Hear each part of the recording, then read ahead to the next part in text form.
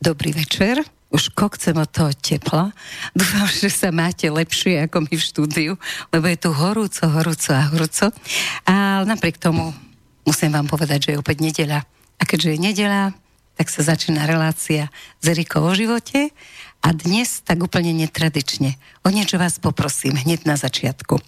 Ešte skôr ako predstavím hostia a poprosím Martina, aby zopakoval všetko, ako sa s nami môžete spojiť, tak poprosím vás, buď si odfoďte svoje oko a pozrite sa na ňo počas celej pesničky, čo je okolo 4 minút, alebo zajdite niekde k zrkadlu a zadívajte sa hlboko do svojich očí.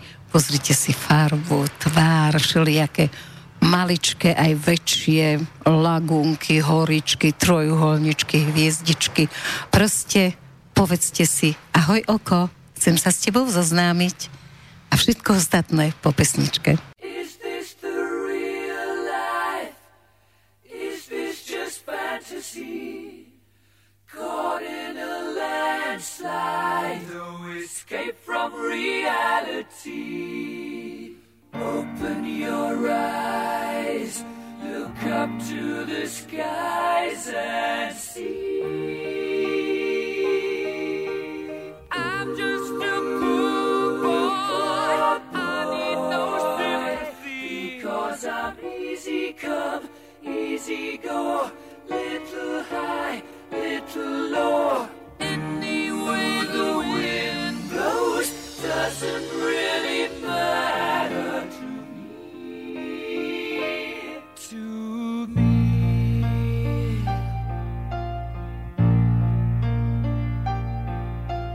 Mama just killed a man, put a gun against his head, pulled my trigger, now he's dead. Mama, life had just begun, but now I've gone and thrown it all away. Mama,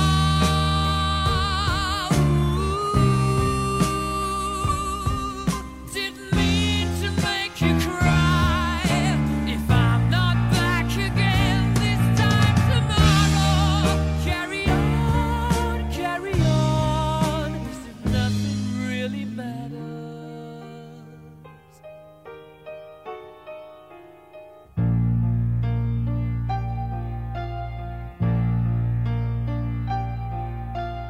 Too late, my time has come, sent shivers down my spine, body's aching all the time. Goodbye, everybody, I've got to go, gotta leave you all behind and face the truth. Mama,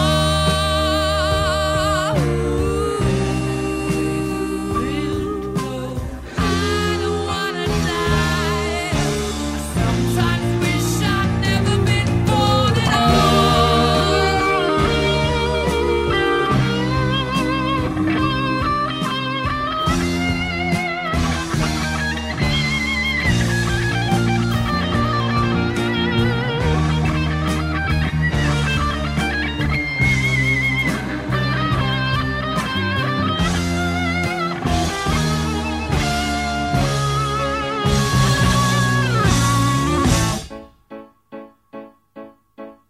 I see a little silhouette of a man. Scaramouche, will you do the fandango? Thunderbolts and lightning, very, very frightening me. Galileo, Figaro. Magnifico! I'm just a poor boy, nobody loves me. He's just a poor boy from a poor family, sparing his life from this monstrosity. Easy come, easy go, will you let me go? Bismillah, no, we will not let you go. Let him go! Bismillah, we will not let you go. Let him go! Bismillah, we will not let you go. Let me go! We'll not let you go. Let me go! We'll not let you go. Let me go! No, no, no, no, no, no, no. Oh, mamma mia, mamma mia. Mamma mia, let me go. Beelzebub has the devil put aside for me, for me, for me.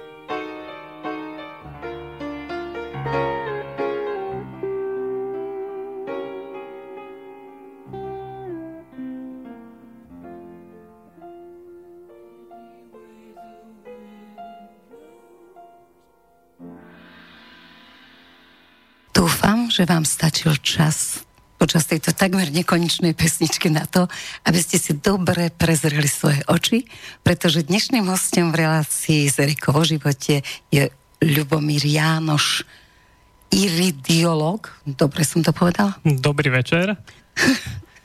Iridológ. Iridológ? Je to irisdiagnostika? Áno, alebo iridológia, hej? Aký je v tom rozdiel? Alebo iridológia, irisdiagnostika, môžeme nazvať už samotnú tú diagnostiku. Iridológiu môžeme nazvať vedu, ktorá sa zaoberá, alebo teda ten odbor, ktorý sa zaoberá skúmaním ľudského oka a prejavov tela, ktoré sa zobrazujú na očiach. No povedali ste to krásne. Vy už môžete byť moderátor hneď teraz. Takže najskôr ale vám povie Martin, ktorý je tu. Ahoj, Martin. Ahoj, Erika, ahoj, Ľubomír. Ahojte všetci, ktorí teraz tento krásny, nádherný letný večer počúvate slobodný vysielač, slobodné vysielanie. A telefónne číslo do štúdia 0950 724 963 alebo mail studio@slobodnyvysielac.sk alebo priamo z internetovej stránky slobodného vysielača napíšte, kliknite otázka do štúdia a sem do štúdia Bratislava príde otázka. No my sa už na to veľmi tešíme, pretože také oko, to som teraz zistila, že je veľmi vážna vec a zrejme aj vy ste v tom zrkadle, alebo keď si ho pozeráte v telefóne, zistili, že je tam viacej veci, ako by ste si vedeli vôbec predstaviť, ale mám úplne inú otázku a tiež sa týka očí. Veríte na lásku na prvý pohľad? Verím. Potvrdzujú to aj oči? Myslím si, že áno. A ste sa tak zamilovali? No, keď som bol mladší, určite. Takže všetci, čo veríte na lásku na prvý pohľad, tak máte to vlastne napísané v očiach, no čo, žiadna romantika. Ale poďme k tomu oku. Čo všetko sa dá zistiť, teda čo tá veda, tá iridológia vlastne, dokáže zistiť o človeku. Čo sa dá zistiť? Rozdelil by som to do takých 4 základných skupín. Tá prvá by bola genetika človeka, druhá takzvané zápaly, to znamená akékoľvek zápaly, ktoré môžu prebiehať v ľudskom tele. Ďalej by to bol stav orgánov a ich kondícia. A ako posledné by sme mohli dať cievny systém a takzvaný rizikový faktor, ako to my voláme. Rizikový faktor to znamená napríklad riziko infarktu alebo mŕtvice, ktoré sa zobrazuje ešte zvlášť, ale zároveň súvisí s tým cievnym systémom. Takže vy, keď sa pozriete niekomu do očí, tak ako vy tam nevidíte človeka. Je to ako keď to je u astrologa. Astrolog opýta sa vás na dátum narodenia a zrazu vie o vás všetko to, čo aj vy netušíte.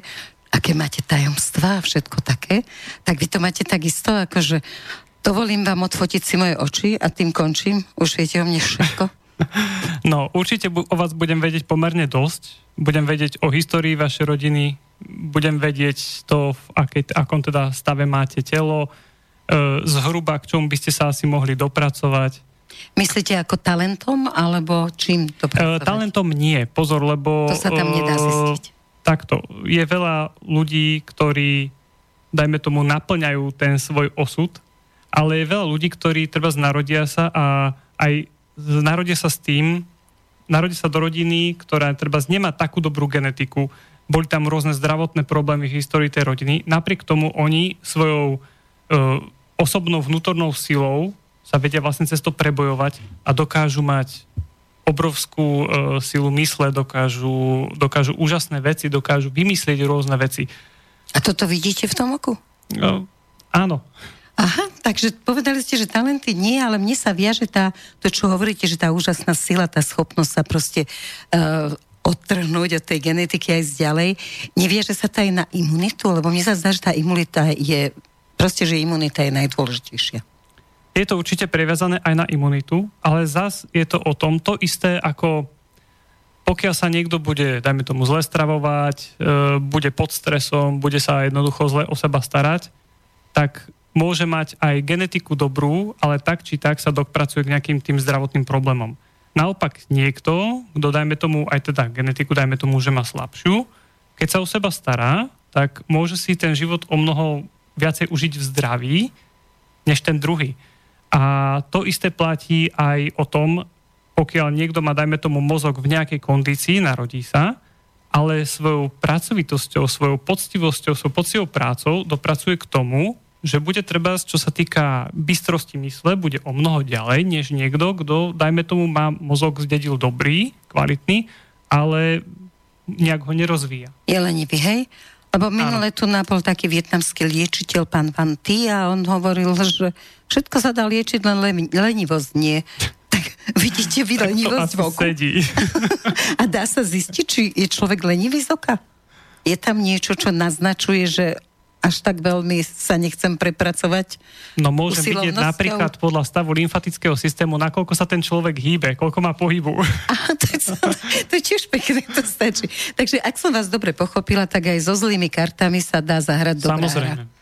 Perfektne, tak poďme ešte k tomu rodu, lebo z toho mám vždy taký nepríjemný pocit, že nie som sama na vine, alebo nie som sama príčinou toho, ale že už nejaké generácie predo mnou mi tu niečo nastrojili na tanier a ja to teraz musím jesť. Nakoľko sa dá z oka vyzistiť taká nejaká rodová dispozícia k niečomu? Teraz hovorím o rode, čiže v tej genetike sa to nakoľko prejavuje. Vždy, keď mám klienta, tak vždy jedna z prvých vecí, ktorú mu vlastne poviem, je jeho genetika. To znamená to, čo zdedil od svojich rodičov a starých rodičov.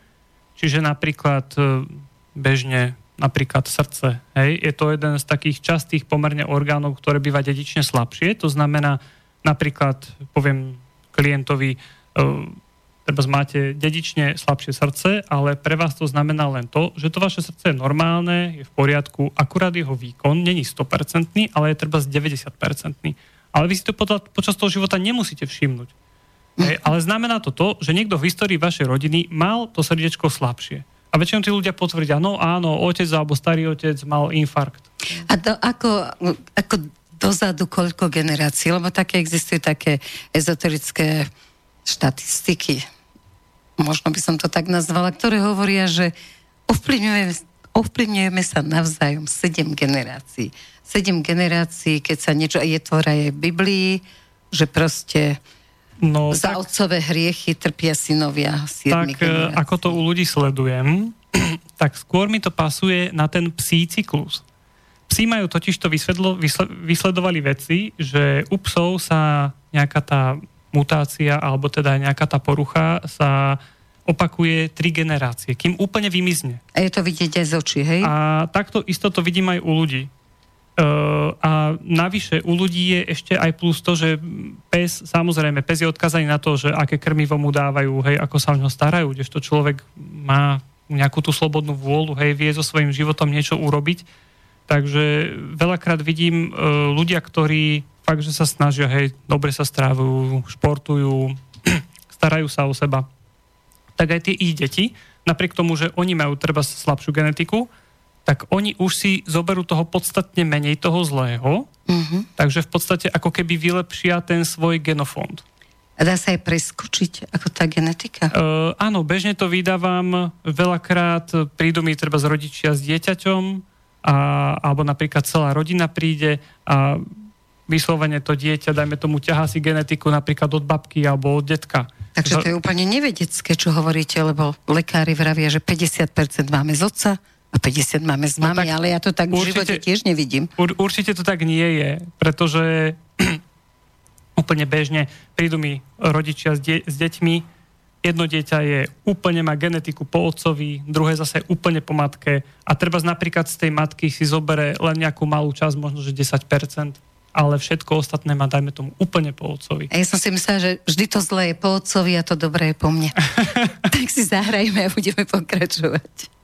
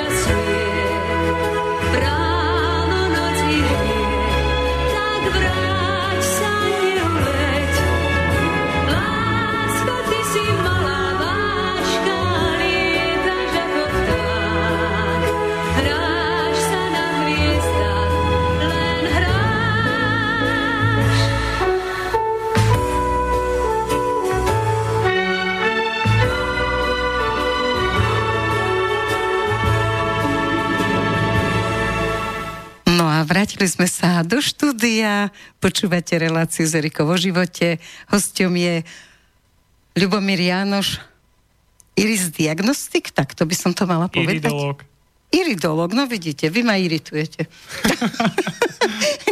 Bol to žart, som veľmi rada, že ste tu, teším sa z toho. Takže pokračujeme ďalej, hovorili sme o genetike a vlastne o tom rode. Ako sa menia trebárs oči, menia sa. Ja myslím od narodenia. Akože už počas narodenia, teda hneď ako sa narodím, tam mám už všelijaké také tie znaky, čo vy z toho viete niečo vyčítať, alebo to ide pomaly, postupne. Keď sa dieťa narodí, tak sa narodí s modrými očami a postupne tam nabiehajú rôzne pigmenty a postupne zhruba do 7 rokov sa to oko ešte trošičku tak vyrysováva, ale to sú už malinké zmeny. Väčšinou dieťa už keď sa narodí, tak už zhruba v tom pol roku už to oko je viac menej vyrysované. A v podstate. Vyrysované znamená, že tam mám už, či budem mať chorý žlčník, pankreas, hlavu, cievy. Áno, lebo v podstate už je tam tá genetika. Uh-huh. A okrem toho, tie sa diagnostikuje aj z bielka. dieťa, keď sa narodí, tak... Teda nie z vaječného. Nie, z očného bielka.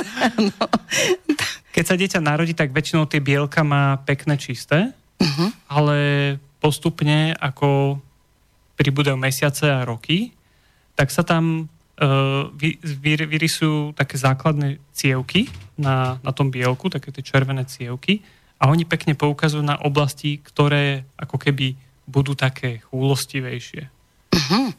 Takže duhovka, bielko a ešte z čoho? Ešte aj zrenička. Aj zrenička, hej? Áno.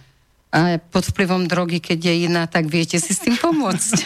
To by bola moc rozšírená, to by sa zle diagnostikovali. Čiže keď ide niekto k vám ako klient, žiadne drogy. Tak, presne tak. Dobre, takže povedzte teraz, vráťme sa k tým farbám. Vravili ste, že všetky deti majú modré oči. A niekedy babky hovoria, bože, také nádherné modré oči mal, keď sa narodila, teraz už také nemá. Dá sa povedať, že ktoré oči inklinujú k čomu?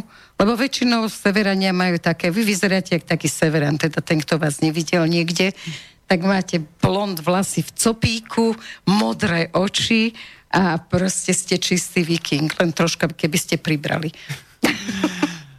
No, modré, hnedé oči a potom sú také rôzne zmiešané farby očí. Je to také veľmi hrubé členenie. To je ako keby ste chceli celé ľudstvo rozdeliť na 2 alebo 3 skupiny. No dobré, ale ja som modrookého Inda nevidela napríklad. Sú, aj modrookí sú. Čo sa týka modrých očí, tak modrookí ľudia zase je to veľmi ťažko. Jasne, že hovoríme všeobecne, ale nedá sa všetko zo všeobecných. Aj to všeobecné bude veľmi, by som povedal, aj to poviem zle, ale... To chápu naši poslucháči. Takže, modrooký človek bude mať skôr sklony ku problémom s lymfatickým systémom, hnedooký viacej strávením. A čím bude mať tmavšie hnedé oči, tak viacej bude mať problémy s cievami. Aha, a taký títo miešaní, čo ja mám také oči miešancov. Tak tam bude mix trávenie, cievy, lymfatický systém, všetko na ničej. Takže zelenooký, to je ako takéto najhoršie z toho zdravotného hľadiska. Nie? Určite nie. Aha, no dobre, ja som len myslela, čiže, dobre, a ja som napríklad niekde čítala také, že modrookí ľudia majú väčší sklon k sadizmu, že sú takí bezcitnejší, že dokážu, že vlastne robilo sa nejaký štatistika na sériových vrahoch a väčšinou mali modré oči. Je určitý genetický typ, ktorý má sklony k tomu byť nervák. Skôr, ale keby som chcel hľadať nerváka, tak skôr by som sa díval na zreničku. Aha, a ako vyzerá? Lebo dúfam, že ste si všetci prezreli oči a teraz sa dobre pozerajte na to. Teraz sa zamerajte na vašu zreničku. Ako bude vyzerať nervácka zrenička? Takže pokiaľ ten človek teda má byť nervák, tak skôr tá zrenička bude menšia. Aha. A ten človek, pokiaľ má teda vyslovene malú zreničku, samozrejme, keď si zasvietí silným svetlom, tak každému sa tá zrenička stiahne, to je normálne. Hej? Ale pokiaľ má dlhodobo teda má menšiu zreničku, tak skôr je to človek, ktorý je cieľavedomý, vie, čo chce a ide si za svojím cieľom. A je väčšia pravdepodobnosť, že keď má malú zreničku a je veľmi cieľavedomý, pokiaľ má tú zreničku veľmi malú, tak môže mať sklonku nerváckosti. Aha, no dobre, tak keď viete vyzistiť nerváka, ja tu mám napísanú ako prvú otázku, že či viete vyzistiť pohodiaka, frfľoša, zúfalca, nerváka. Tak nerváka sme už odhalili, zúfalec, frfľoša, pohodák. Ako by to vyzeralo z vášho pohľadu? No, pohodiak bude mať skôr teda väčšiu zreničku, skôr bude taký ako na prácu do kolektívu. Ten, čo bude mať tú malú zreničku, skôr bude na vedúce pozície, ale potom zase závisí od neho, nakoľko bude tú svoju cieľavedomosť zvládať a či bude na tých svojich zamestnancov príjemný a bude teda alebo sa budú v novinách bude tú svoju cieľavedomosť používať v podstate na to, na čo má, a nie na to, aby druhých uzeroval a robil im zo života peklo. Presne. Dobre, takže to máme, že pohodiak a nervák. A teraz a zúfalec? Taký ten typ, že stále sa ľutujem, som depresívny, áno, presne. A vlastne aj by som spáchal samovraždu, keby sa mi chcel. Áno, aj to sa na zreničkách. Áno, a tiež na zreničkách. Takže tie budú také asi stredné, hej? Nie, budú nejak sformované, ale radšej nepoviem. Ako by si no dobre, teraz sme všetkým povedali, že aby si nádherne pozreli, odfotili a teraz im neprezradíte. Však dobre, oni asi tušia, že sú zúfalci. Zreničky môžu byť rôznym spôsobom zdeformované. Ale na to, aby človek správne odhadol, či je tá jeho zrenička zdeformovaná kvôli napríklad cievnemu systému, alebo kvôli stavu chrbtici, alebo kvôli jeho psychike, tak to už musí ale odhaliť iridológ, pretože... Jasne, takže rovno povedzte telefónne číslo, že kde vás nájdu. Tu nás sa to môže, nech sa páči. 0915 784 672 a stránku mám irisdiagnostika.sk. To číslo bolo nemoderátorské. Ešte raz a pomaly. Dobre. 0915 784 672. Výborne, takže viete, že keď máte zdeformovanú zreničku alebo iné čudné patvary v oku alebo žilky, ktoré sa vám nezdajú, že by boli celkom z toho, že ste včera pili, tak by ste sa mali vybrať, aspoň dopredu zatelefonovať na toto telefónne číslo a Ľubomír Jánoš vás tam už bude čakať. Nosíte biely plášť? Nie. Výborne, takže by som desil malé deti. Takže je to otec detí, takže keď prídete s deťmi, tak bude veľmi príjemný na ne. A to je zase moja otázka, že teda či by k vám mali chodiť ľudia aj s deťmi napríklad. No ja sa priznám, že ja by som sa k vám vybrala v tom prípade, že by mi niekto povedal, že nejaký lekár, že vy potrebujete vyhodiť ten žlčník. A ja by som si povedala, ja ten žlčník nedám, on je moja súčasť, tak by som sa však vám poradiť, že čo si myslíte vy o mojom žlčníku? V očiach sa dá vidieť to, v akej kondícii je ten žlčník, či sú tam nejaké zápaly. Veľa ľudí napríklad žije celý život so žlčníkovým kameňom, ani o ňom nevie, nikdy nemá nejaké problémy. Takže vyberať niečo len preto, že sa tam na sone niečo nájde, hej, nejaké blátko, piesok alebo pár malých kamienkov, je si myslím ako hlúposť, lebo poviem to tak. Raz bola u mňa jedna stará pani, veľmi stará pani, a mi povedala, viete, čo vám poviem? Vždy, keď sa do tela zasiahne, keď sa telo otvorí, ona tomu povedala, že keď telo chytí vzduch, tak už to nie je ono.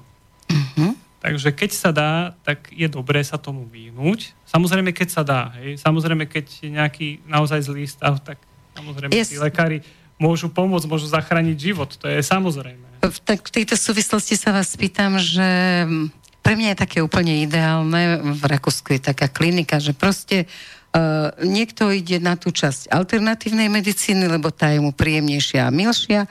Iný ide na tú časť alopatickej medicíny a je tam hlavný lekár, ktorý na základe aj psychotestov, aj toho ochorenia, ktoré dostáva ako výsledky z laboratória, rozhodne, že vychoďte tam. Aký máte vy ten náhľad na to, že alternatívec a lekár? Jedna vec je tá, že sa mi potvrdzujú vlastne to, čo v očiach ľuďom zistím, tak sa vlastne zhoduje s výsledkami klasickej medicíny.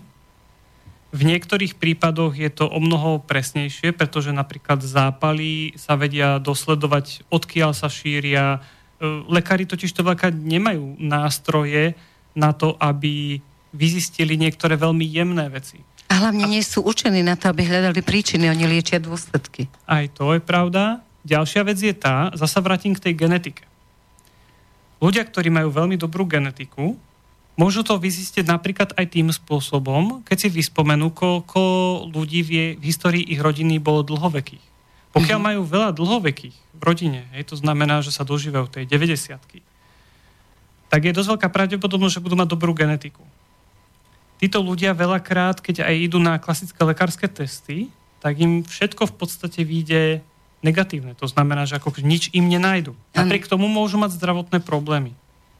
Ide o to, že oni sa tými svojimi hodnotami pohybujú niekde inde, než klasickí bežní tí pacienti, ktorí bývajú takí ozaj chorí. To neznamená, že títo ľudia, že by boli simulanti, ale jednoducho tie ich zdravotné problémy sú jemnejšie, ale sú to ich, takže oni cítia napríklad rovnako bolestivo, rovnaké problémy im robia ako tí, ktorí majú také tie poriadne, ktoré sú napríklad už na tú operáciu. A práve títo ľudia často chodia ku mne, pretože chodia od lekára ku lekárovi, nič im nikto nezistí a on stále má bolesti, stále má problémy. Cíti, že tam niečo je zlé. Tak. potom príde ku mne a niekedy je to také, že neviem pomaly čím skôr začať. Toľko tam je tých rôznych problémikov. A väčšinou práve sú to potom problémy, ktoré sú také prepojence. Hej? Že je to napríklad prepojená nervová sústava s trávením. Hej? Sú to také rôzne zmesky. V podstate ktoré lekárska veda tým, že tie dôsledky lieči, tak vlastne nerieši. Tak. Tie prepojenia nehľadajú. Tak. Dobre, pre mňa je zaujímavé, že napríklad, ako sa to dá vysvetliť, že niektorí ľudia sú v detstve, ja neviem, dajme tomu do 20-ky, to je jedno, sú veľmi chorí, chodia po nemocniciach, neviem čo, a zrazu udrie nejaký vek a oni sú zdravší ako celé to okolie. To sa ako dá vysvetliť? Tak dá sa to vysvetliť napríklad aj stavom hormonálneho systému, pretože hormóny veľmi veľa toho riadia, určujú. Dá sa to vysvetliť aj stravovacími návykmi. Napríklad, keď som ja bol malý, tak pitný režim sa pokladal sáčkové mlieko, ktoré nám rozdávali na základnej škole. No a červená malinovka. Tak, hej. Takže to sú veci, ktoré samozrejme s tým, jak ide doba, tak sa menia. Aj ľudia postupne prichádzajú na určité veci. Dobre, ale zdá sa vám, že momentálne podľa tých klientov, ktorí chodia k vám, že je to lepšie tým, že sa zmenili, sú väčšie vedomosti o správnej výžive, že proste je to v niektorých oblastiach áno. Ľudia sú o dosť informovanejší tým, že už je internet, to je úžasná vec. Ale vo veľa oblastiach takých, ktoré by ani nepridávali tomu nejaký význam, robia úplne zásadnú chybu, ktorá sa im potom vypomstí. Napríklad? Napríklad.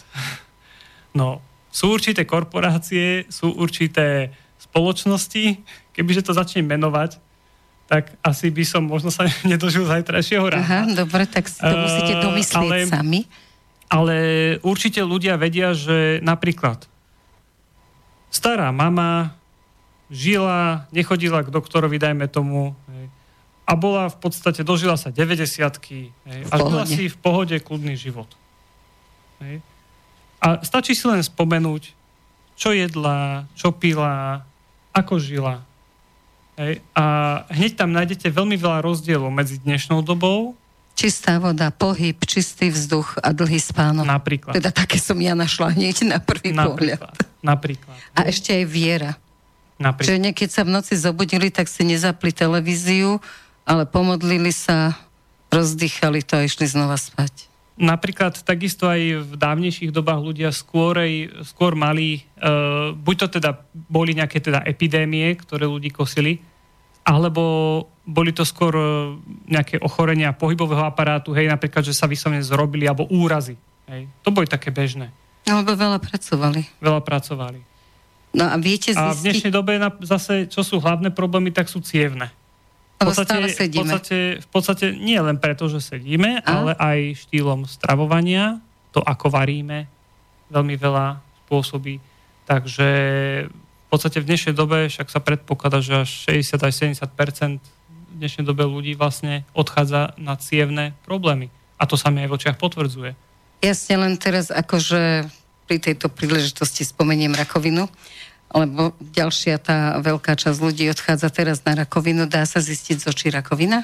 Rakovina je jediné ochorenie, ktoré sa v očiach absolútne nezobrazuje. A? Ako si to vysvetľujete? Predpokladám preto, že rakovina pôsobí na bunkovej úrovni, to znamená, tá bunka vlastne ostáva stále taká, aká je, akurát sa teda zmení sa na rakovinovú. Ale naše telo, pokiaľ už prepukne rakovina, tak to znamená, že náš imunitný systém zlyháva a už nevie sám zisťovať, diagnostikovať tie choré bunky a nevie ich samo zničiť. Uh-huh. Pretože aj zdravý človek má v sebe určité množstvo rakovinových buniek a telo ich drží pod kontrolou. Jasne. Takže zvláštnosť je ale to, že napríklad pokiaľ títo ľudia, ktorí prekonali napríklad rakovinu hrubého čreva, tak už u ich detí sa určitými znakmi to zobrazí v očiach. Uh-huh. Ako stopa informačná. Čiže ja neviem, keď jeden rod niekoho všetci zomreli na rakovinu, tak ten, kto tu je teraz, aj keď je zdravý, áno, tak sa aj dá... ten, ktorý je zdravý, tak už sa dá bude tam mať nejakú tú značku ako takú pečať, takú pamätnú, že niečo také tu bolo. A ten by mal dať, ako pamätaj živý, mal by dať tak, na stravu. Ako taký zdvihnutý áno, pamätaj na stravu, pamätaj na zdravý pohyb, pamätaj na pitný režim. Dobre, dáme si pesničku a sa vám chce, tak sa nás pýtajte, teda mňa nie, ale pýtajte sa Ľubomíra Jánoša. It's winter fall, red skies are gleaming. Oh, seagulls are flying over, swans are floating by, smoking chimney tops. Am I dreaming? Am I dreaming?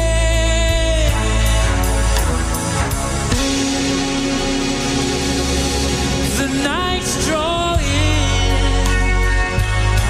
There's a silky moon up in the sky. Yeah. Children are fantasizing. Grown-ups are standing by. What a super feeling. Am I dreaming? Am I dreaming? Whoa, whoa, whoa, whoa. So quiet and peaceful, tranquil and blissful. There's a kind of magic in the air. What a truly magnificent view. A breathtaking scene. The dreams of the world in the palm of your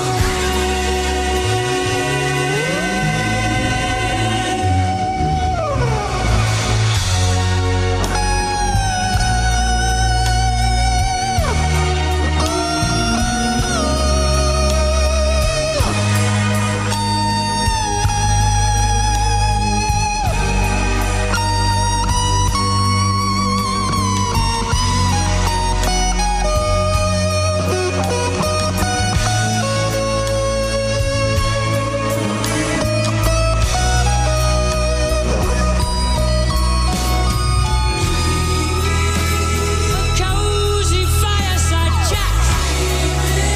A little this, a little that. Sound of merry laughter skipping by. Gentle rain beating on my face. What an extraordinary place. Dream of the child is the hope of the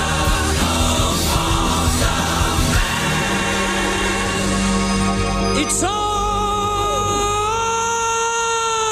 so beautiful, like a landscape painting in the sky. Yeah, mountains are zooming higher. Little doves scream and cry.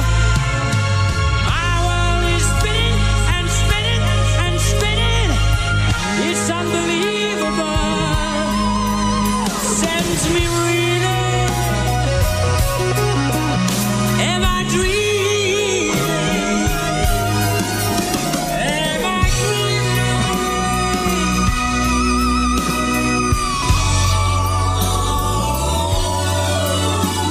Ooh, it's bliss.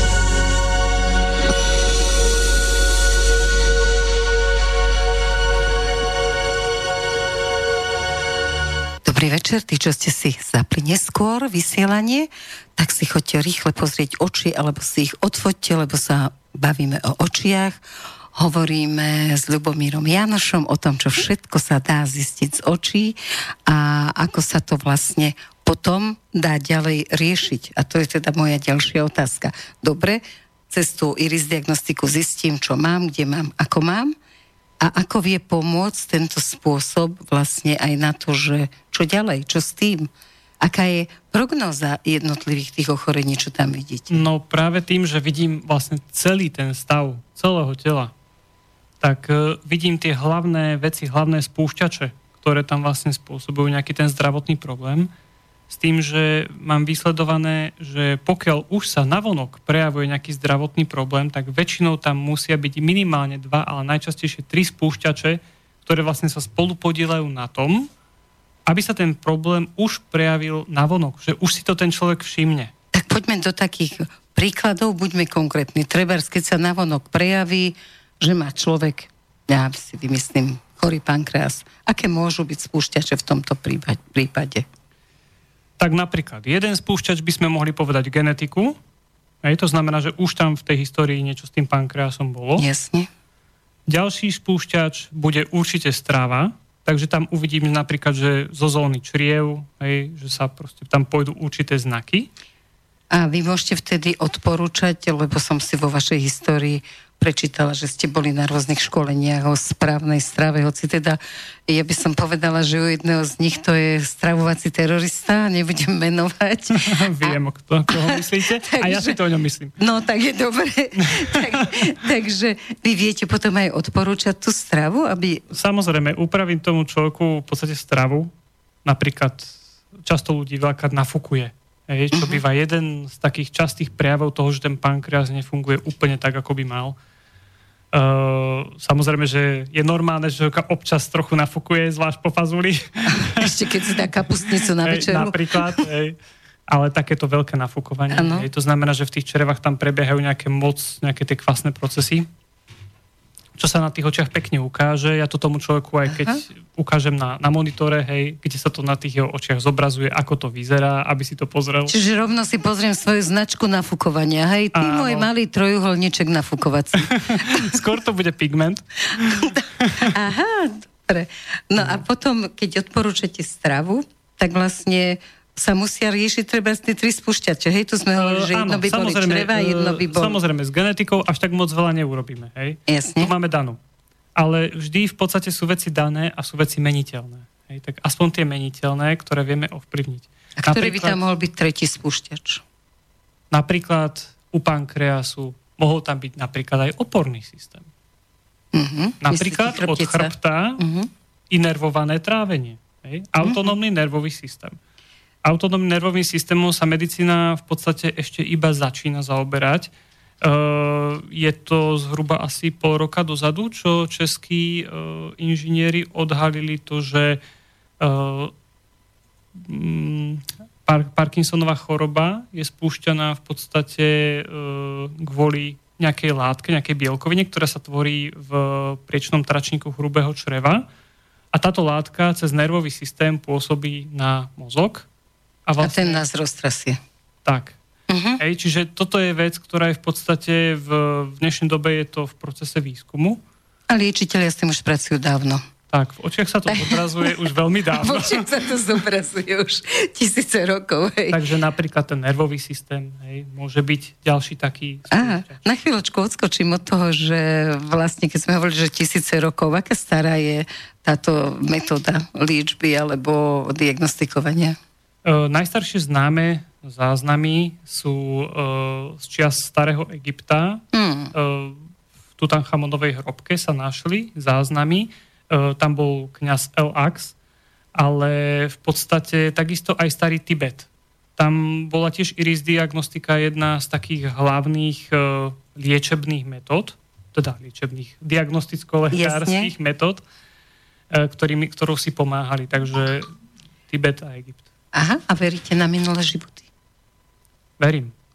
Takže je možné, že už niekde v Egypte alebo v Tibete ste sa už touto vecou zaoberali, pretože ako zase som si načítala z internetu, že vás nútil detko, aby ste boli lekár a vy ste išli iným smerom. No žiaľ som ho nepočúval. Myslel som si, že nebudem môcť ísť do lesa, keď nebudem lesník. Tak ste išli na lesníka. Tak som išiel na lesníka, ale to vôbec nevadilo, lebo v podstate liečivé rastliny ma zaujímali od úplného detstva, príroda, kamene, chrobáky, všetko, takže bolo to určite pre niečo dobré. A využívate to aj teraz? Samozrejme. Výborne. A neľutujete, že nie ste lekár? Chcel by som raz si urobiť nejaký ten titul, aj keď samozrejme nejde o titul, ide o tie vedomosti, ale pri tejto vedomosti práci, môžete získať aj pri tejto práci tie vedomosti tak či tak musím mať. Takže Takže samo štúdium v podstate bez toho sa to robiť nedá. Takže musí mať vedomosti aj takže pokojne sa môžete porozprávať s lekárom a viete, o čom hovoríte. Áno. Viete o orgánoch. A dá sa stav jednotlivých orgánov, ako sa mení počas veku trebárs? Dá sa v tých očiach vidieť? Lebo mne sa zdá, že starí ľudia majú také zvláštne mŕtvé oči. Starí ľudia mávajú hlavne skôr také kalnejšie. Áno, také. No, ale to je choroba dnešnej doby. Aha. V podstate, pokiaľ by sa človek vyvíjal normálne, mal normálnu zdravú stravu, tak tie oči by sa mali s vekom skôr zosvetľovať a rozjasňovať. Mali by byť ako keby čitateľnejšie. To znamená, že keď sa pozrú do zrkadla, tak tá dúhovka by mala byť taká zreteľnejšia. Všetky tie štruktúry, ktoré sú tam, by mali byť lepšie vidno. Kdežto práve naopak, v dnešnej dobe majú starí ľudia skôr kalné oči. A to je to zlou stravou, s tým prostredím, ktorým žijú. Stav ciev. A ja som myslela, že už sa tak pozerajú niekde do nebies, tak sa im to tak už zaťahuje tá opona na očiach. Fakt som nevedela, že sa majú k starobe rozjasňovať tie oči. A došiel k vám niekedy nejaký taký človek, ktorý naozaj mal v tej starobe také tie jasnejšie oči? Ale áno, veľakrát ľudia, ktorí, dajme tomu, majú súčasne dobrú genetiku, súčasne majú dosť veľa pohybu. Veľakrát sa mi stáva, že príde napríklad starý človek, taký ten húževnatý detko, ktorý doma si len hrabká na tej jeho záhradke. Veľakrát má pomaly v lepšom stave telo, samozrejme, že je tam nejaký ten vek, nejaké to opotrebovanie je tam, ale má veľakrát v lepšom stave telo, než niekedy mladí ľudia. A súvisí to samozrejme, že aj s myslením. Tí optimisti a takí tí nefrfloši tak zvyknú mať lepšie tie tela. Telo je neuveriteľne regenerabilné. Dá sa vyčítať už na začiatku, že aká je schopnosť regenerácie moja osobná, vaša, každého? Áno, to závisí od vláknenia dúhovky, totižto naša dúhovka je poskladaná z takých bielkovinových, čiže kolagenových vláken. A v podstate podľa stavu tých vláken sa dá vidieť, nakoľko je ten človek sa vie rýchlo regenerovať. Alebo nakoľko teda je to telo také mlandravejšie. A to sa nejako nedá potom už dobehnúť nejakým... ale zase to súvisí s tou imunitou, čo sme hovorili na začiatku. Aj v podstate aj s pohybom, s cvičením. A dá sa podľa vás naozaj tá schopnosť regenerácie a to posilnenie imunity dosiahnuť tou stravou a tým pohybom? Určite áno. Máte s tým skúsenosti, alebo to máte načítané? Mám s tým skúsenosti. Nemám to načítané, mám s tým skúsenosti. Samozrejme, že zase, jak som hovoril, sú určité veci, ktoré sú dané a sú veci, ktoré sú meniteľné. Takže keď sa tak kol do kola na to pozrieme, tak taký ten predpísaný, neovplyvnený vôľou osud sa dá vyčítať z očí. Áno. Vy, keď ste si našli manželku, tak ste si vyčítali z očí, čo tam všetko má, aby ste vedeli, do čoho idete? Nie, to som zistila až potom. Aj. No dobre, nebudem sa pýtať, či dobre alebo zle. Dá sa vyčítať, že je žena tehotná, alebo koľko bude mať detí? No, takto. Dá sa tam vidieť tehotenstvo na bielku určitým cievnym znakom, s tým, že podľa toho, na ktorom oku to je, tak sa dá vidieť, či to bude chlapec alebo dievča. Vám to vyšlo? Áno. Perfektne. Ale vyšlo to už veľa ľuďom, teda ktorým som to pozeral, ale aj tak toto je oblasť, ktorá ešte by si vyžadovala ďalší výskum. Takže musel by som naozaj, aby som mohol spoľahlivo povedať presne takýto tvar, lebo každá tá cievka, to, dajme tomu, má určite ten svoj tvar a keď chcete takúto nejakú konkrétnu vec, tak musíte vedieť presne, aký ten tvar má mať. Takže Takže to je neustála prax, neustále učenie. Áno, každý klient vám prináša vlastne učenie. Tých rôznych kombinácií a tých vecí je veľmi veľa. A dá sa študovať táto vaša disciplína? Dá sa študovať. Myslela som na Slovensku, ako všetko sa dá študovať, len či sa to dá u nás študovať. Vyučil som už asi 7 žiakov. Založil som v roku 2013 asociáciu iridologov Slovenska, ktorá združuje ľudí, ktorí robia, my tomu hovoríme, poctivú iridológiu. To znamená, že dôkladne vyšetrujeme oči. Prečo som založil túto asociáciu? Nie len preto, aby to združovalo iridológov, ale hlavne preto, aby sme používali jednotné mapy iridologické, aby vlastne tí členovia Tá mapa znamená vlastne to, že tam máš to oko a presne v ktorej oblasti, kde čo je, tak máte mať rovnako, že keď je, ja neviem, zlý pankreas, tak to presne máš tak. Tam a tam. Lebo napríklad v histórii ľudstva totižto, jak sa vyvíjali mapy, oni boli najprv dosť nepresné. Samozrejme, nemali vtedy ani fotografickú techniku, zväčšovaciu až tak, no dobre, sem tam nejaké tie lupy už boli, ale museli sa spoliehať hlavne na svoje oči. Pokiaľ človek ale nemá ešte prax poriadnu, musí mať aspoň nejaké 3-4 roky praxe, kým už začne mať odhad, aha, tak toto je presne to, tak dovtedy treba, aby používal šablónu. To znamená, musí si tie oči nafotiť, musí si ich nafotiť tak, aby z nich mohol vlastne čítať, čo nie je až také jednoduché. Jasne. Pretože oko je parabola a v podstate akýkoľvek okno, akýkoľvek zdroj svetla, všetko nám dáva odlesky. Takže... ťa pomýli. Hej. Takže potom vlastne není vidno, čo tam je. Takže vlastne musí vedieť správne odfotiť oči. A musí hlavne prezrieť tie oči, okrem toho, že ich odfotí. A musí aj prezrieť bielka. Všetky miesta bielok. To je veľmi dôležité. Totižto, ako som mal troch učiteľov, vlastne tej školy irisdiagnostiky, každý mal trošičku iný prístup k tomu. A tak, ako som sledoval aj irisdiagnostiku vo svete, ako je napríklad austrálska iridológia, americká, nemecká. Každá je troška iná. Každá je troška iná, ale veľa iridológov vo svete zanedbáva napríklad bielko. Aha, že len z dúhovky čítajú. Napríklad len z dúhovky, že odfotia človeku oči. Napríklad typicky sú tým Austrálania. Austrálska iridológia. Áno, z tej dúhovky dozvedia sa veľa, ale napríklad pokiaľ neprezrú to bielko, tak im unikne strašne veľa podstatných informácií. Napríklad, ktoré sú v tom bielku také podstatné. Napríklad, pokiaľ by ste, dajme tomu, že by ste boli iridologička, odfotíte niekomu oko, urobíte mu diagnostiku, ten človek na druhý deň dostane infarkt. Ani by ste to nezistili v tých očiach. Ale keď sa pozriete na bielko, ale tak to zistíte? Ale keď mu už prezrete na bielko, keď mu prezrete zreničku, tak to tam určite uvidíte. No takže, alebo napríklad, pokiaľ mu správne neodfotíte to oko, tak vám veľa vecí tiež ujde. Hej. Napríklad by ste použili nesprávny typ svetla, tak by vám ušli napríklad rôzne zápalové procesy. Takže v podstate...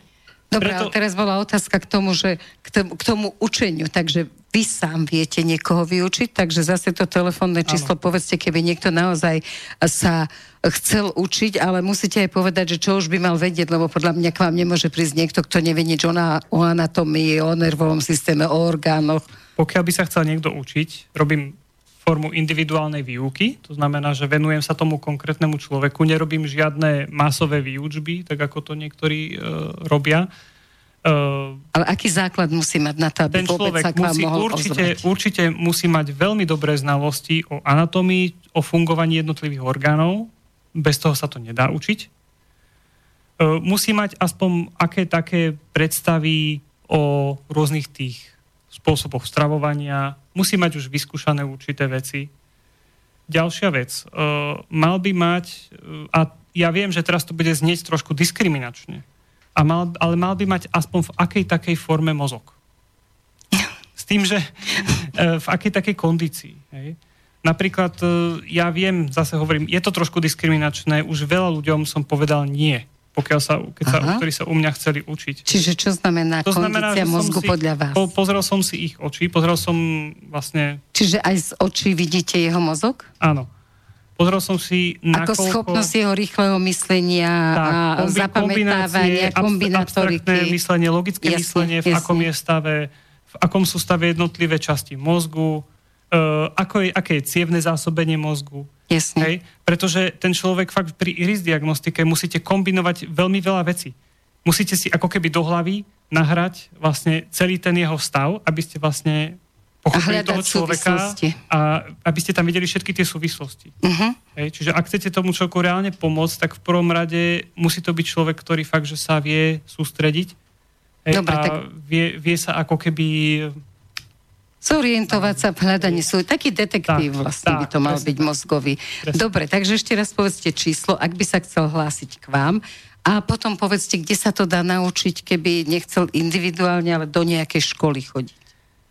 Takže číslo je 0915 784 672, ale skôr, než by sa chcel niekto u mňa učiť, tak na mojej stránke www.irisdiagnostika.sk mám v časti FAQ, čo sú často kladené otázky, mám aj o výučbe irisdiagnostiky, takže najlepšie si to najprv prečítať, Jasne. aby zbytočne ku mne nemeral cestu. Jasne, kde sa to dá učiť, keď nepôjde k vám, ale niekto chce chodiť, ja neviem koľko, rok, 2, 3, 4, 5, kde by mohol takto chodiť do školy?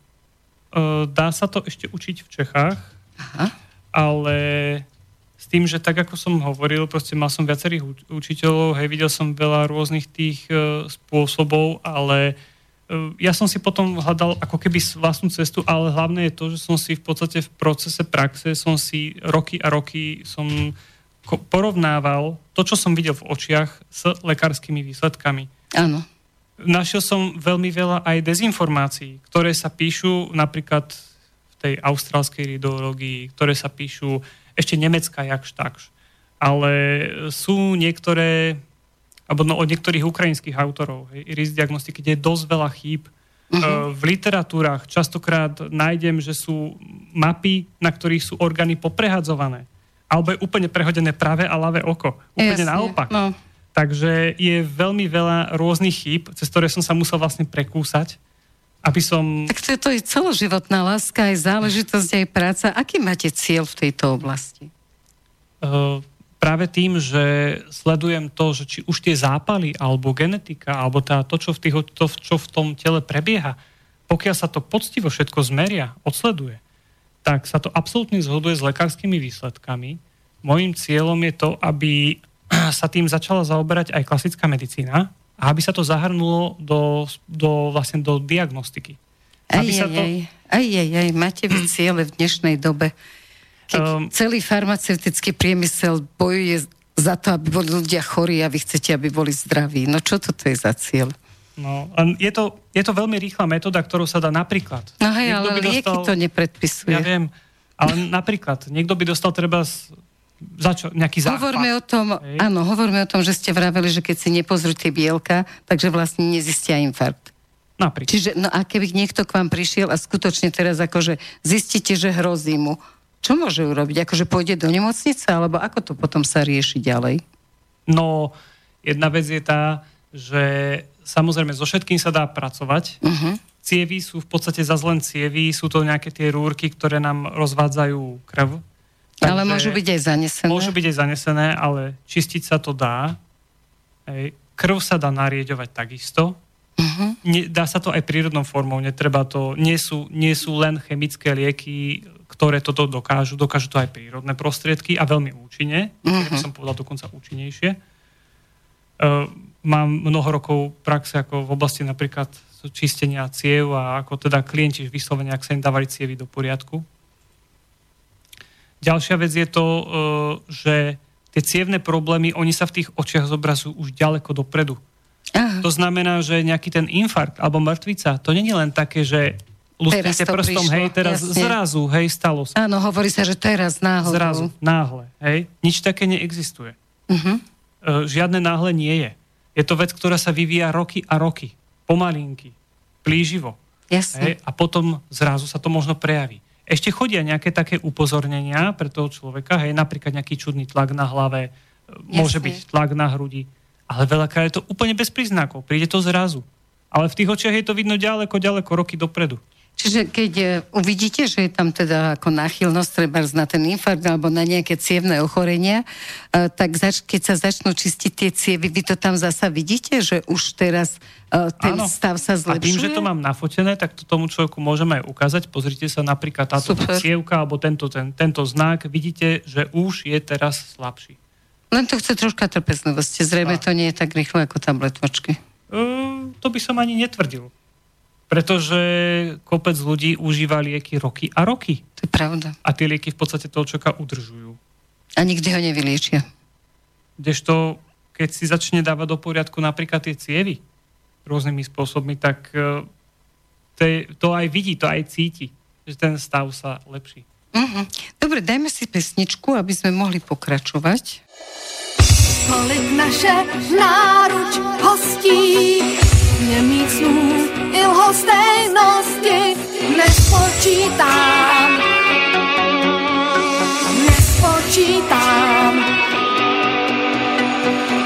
Kolik rozměníme přání na drobnější mince lhaní. Víš nejlíp sám, víš nejlíp sám. Souhvězdí lásky vzdálená planeta krouží. K souhvězdí lásky doplujem z posledních sil. Souhvězdí lásky všichni, co po něčem touží. Znamení naleznou cíl, vzdálený cíl.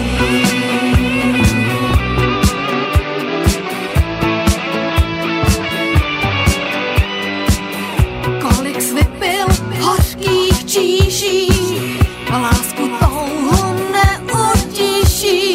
Zůstane v nás, zůstane v nás. Vzdálení však blízko sebe, lidské teplo někdy sebe, jak prudký mráz, jak prudký mráz. Souhvězdí lásky vzdálená planeta krouží. Souhvězdí lásky doplujem z posledních sil. Souhvězdí lásky všichni, co po něčem touží. Znamení naleznou cíl, vzdálený cíl. Souhvězdí lásky všichni, co po něčem touží. Znamení naleznou cíl, vzdálený cíl.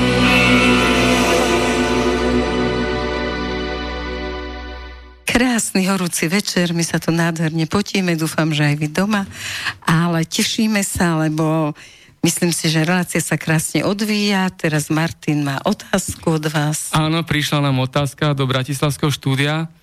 Oči sú zrkadlom duše. Čo k tomu?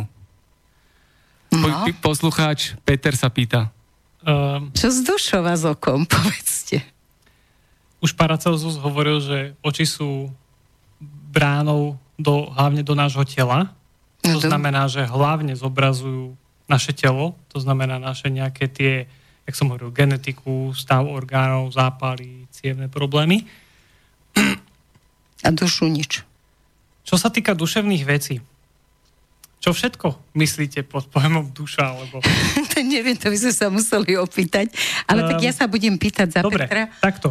Či tam viete vidieť nejaké, ja neviem, akože niekto má silné duševné schopnosti, akože to, čo ste hovorili, že ten mozog by sme povedali, že sa vie sústrediť a to... Áno, ale zase to závisí aj od toho človeka. Dobre, je to aj jeho cvičením. Ale napríklad, keď sme pri týchto duševných veciach, mohli by sme do toho zahrnúť napríklad aj pokiaľ sú nejaké mentálne poruchy? No, napríklad. Dá sa to vidieť v očiach? Často chodia ku mne rodičia so svojimi deťmi, pokiaľ majú pocit, že sa ich dieťa napríklad zle v škole učí, alebo je veľmi nesústredené, hej, a chcú vedieť teda, že či je to v poriadku, není to v poriadku, alebo čím je to podporené. Hej. No, a dá sa to tam vidieť, hej?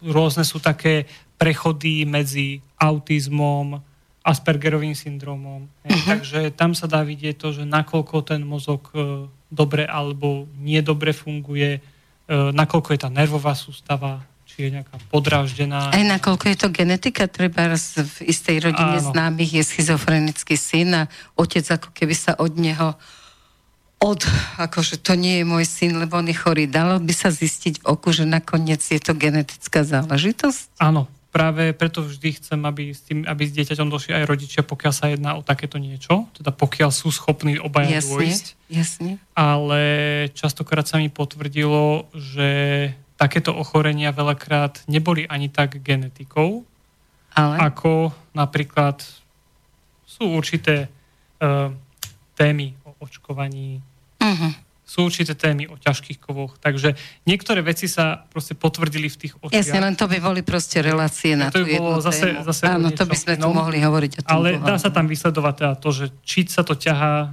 z línie... Geneticky, alebo či je to naozaj niečo zvonka. Alebo je to nejaký ten vonkajší faktor. Alebo niekto si dá drogu a stane sa mu, že po nej už sa nepreberie. Teraz je v móde všelijaké žabičky olizovať a podobné veci a to tiež môže... to ani neviem. To neviete? To sa zoškriabe jed zo žaby a z nejakého bufa. Ten druhý názov som si k bufovi nezapamätala. A proste sa to dá ako do takej sklenenej nádobky a vdýchnete to strašne hlboko a v momente uletíte. A vidíte sa proste akože na bunky rozložený a trvá to asi 30 sekúnd a potom sa pomaly poskladáte, medzi tým máte všelijaké tripy, kde vidíte všetko možné. Vy ste videli oči samozrejme stále, to je mi jasné. Od toho sa už neodpútate. Oči sú váš osud. Takže, ale aj mňa by zaujímalo, že okno do duše, prečo sa hovorí, že oči sú oknom do duše? Možno preto, že keď napríklad stretnete kamaráta a má napríklad taký smutný pohľad, tak si to hneď všimnete.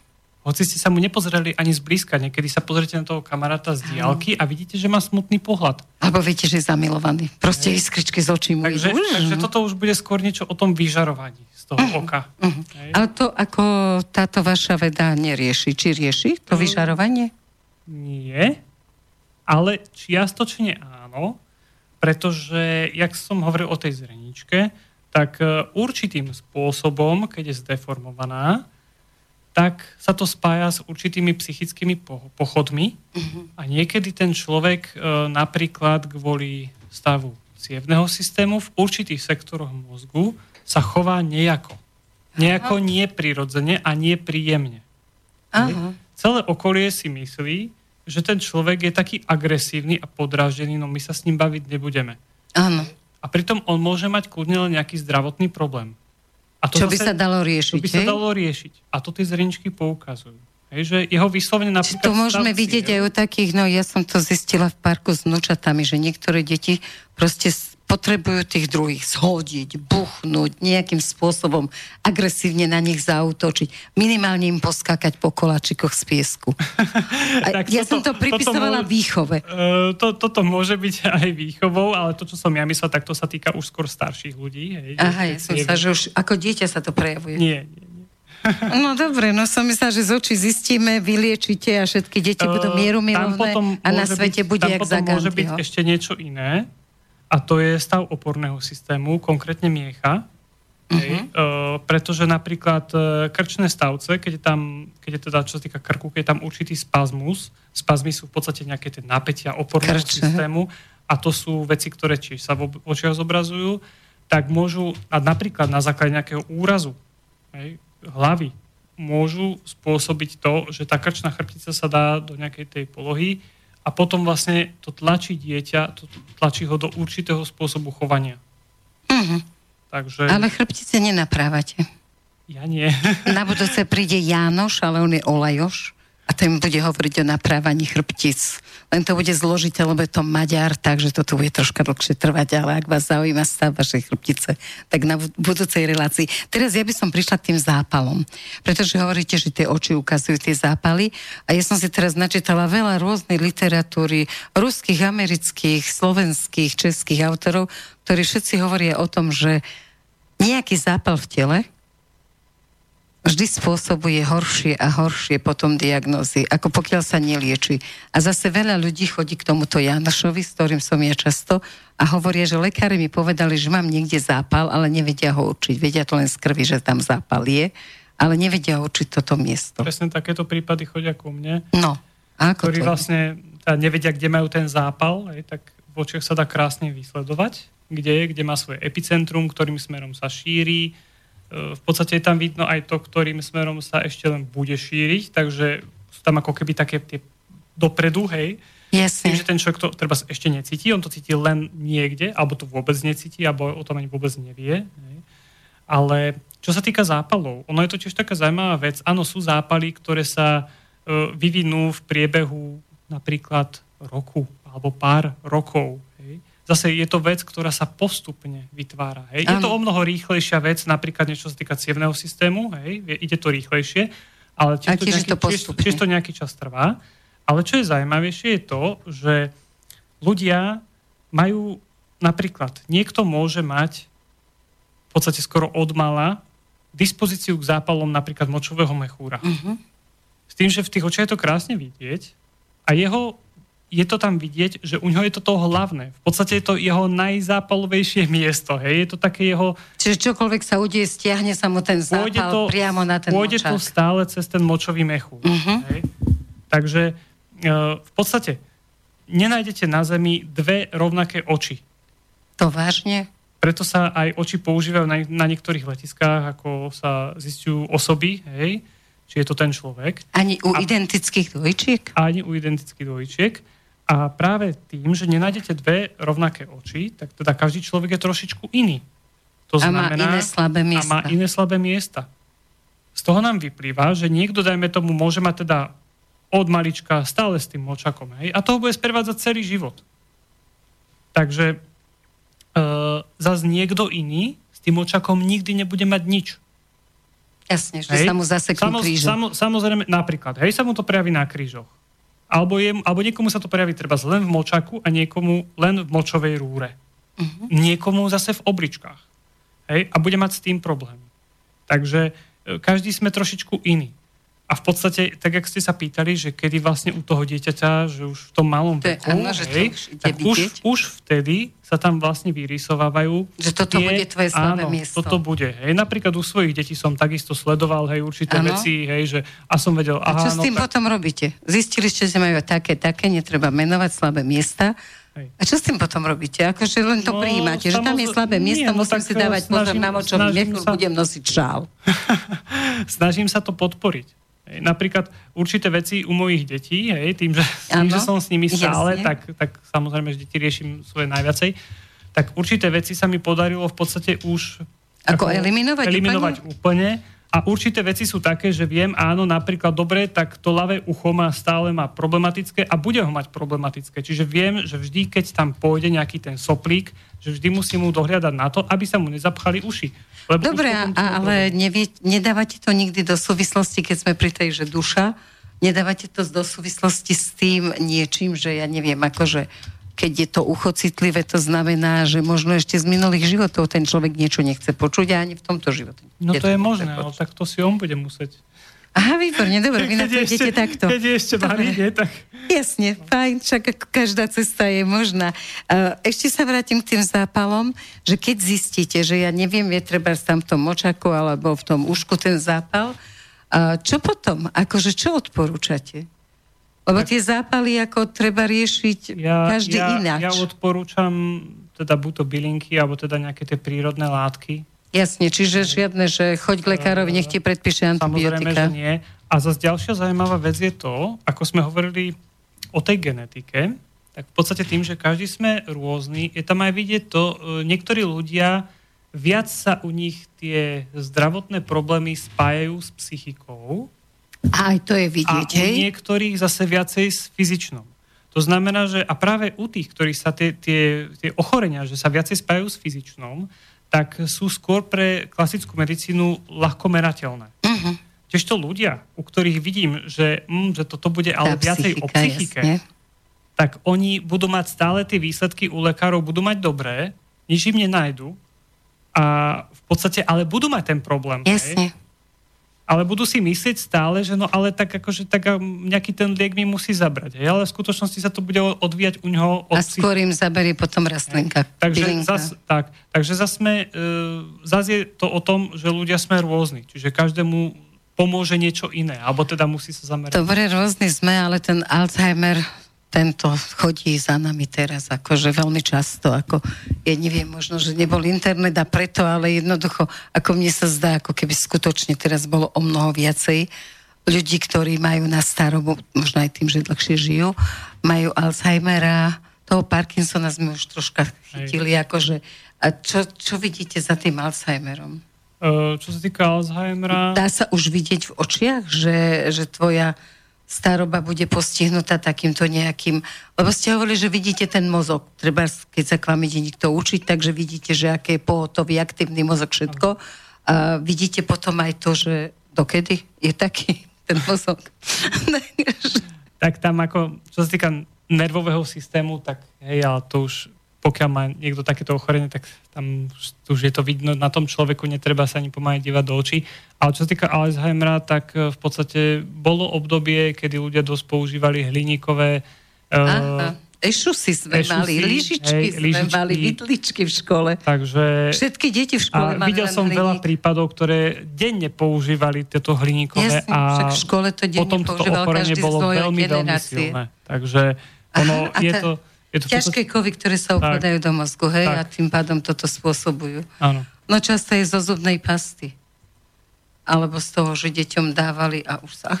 Florizovali nám zuby, teda mojim deťom, nám ešte nie, vtedy nás ešte... My sme tá hliníková generácia a teraz nastúpi tá florová. No je to zaujímavé, len ako na to máme prísť. Takže ale príznaky toho, že ten mozog je akože v podstate možno nejako už sa dá čakať, že nebude celkom dokonca dobrý, sa dajú nájsť? To potom už čo sa týka skôr nervového systému. Cez nervový systém sa to dá, jasne. Lebo nejaké tie ako vplyv ťažkých kovov na mozog, tak toto až tak moc nie, ale jasne. Ako tam na tom nervovom systéme, napríklad na mieche, tak tam sa odrážajú, keď sú nejaké tie nervové poruchy. A dá sa zistiť aj také, že či má silné nervy, že veľa vydrží, alebo či má také tie vetché nervy, také tie akože stále je v hysterii, to je vidieť už od detstva na očiach. Tak ono v podstate už len tí ľudia, ak som hovoril, čo majú malú zreničku, tak väčšinou tie nervy sú o mnoho silnejšie. Aj keď oni potom zase vedia byť nerváci, hej, ale zase tí, čo majú takú tú fakt, že širokú zreničku, tak sú skôr takí otvorenejší. To chce trocha trávy a všetci budú mať širokú. Ale to asi neodporúčame. Martin volá. Martin, hovor. No, prišla nám ďalšia otázka do štúdia, napísal nám mail posluchač Stanislav. Príjemný večer vám prajem. Ako sa diagnostikujú oči napríklad zničené nejakou chorobou? Ja mám glaukom a taká duhovka, šošovka, rohovka sú vo veľmi atypickom stave. 3 bodky. Otázka číslo 2. Prečítam ho? Jasne.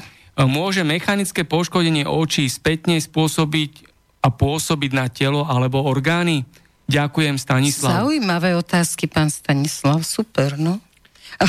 Aké sú odpovedi? K prvej otázke, teda čo sa týka glaukomu, pokiaľ je aj teda neliečený, alebo teda neoperovaný glaukom, tak v podstate ku irisdiagnostike nevadí, iridologickému vyšetreniu.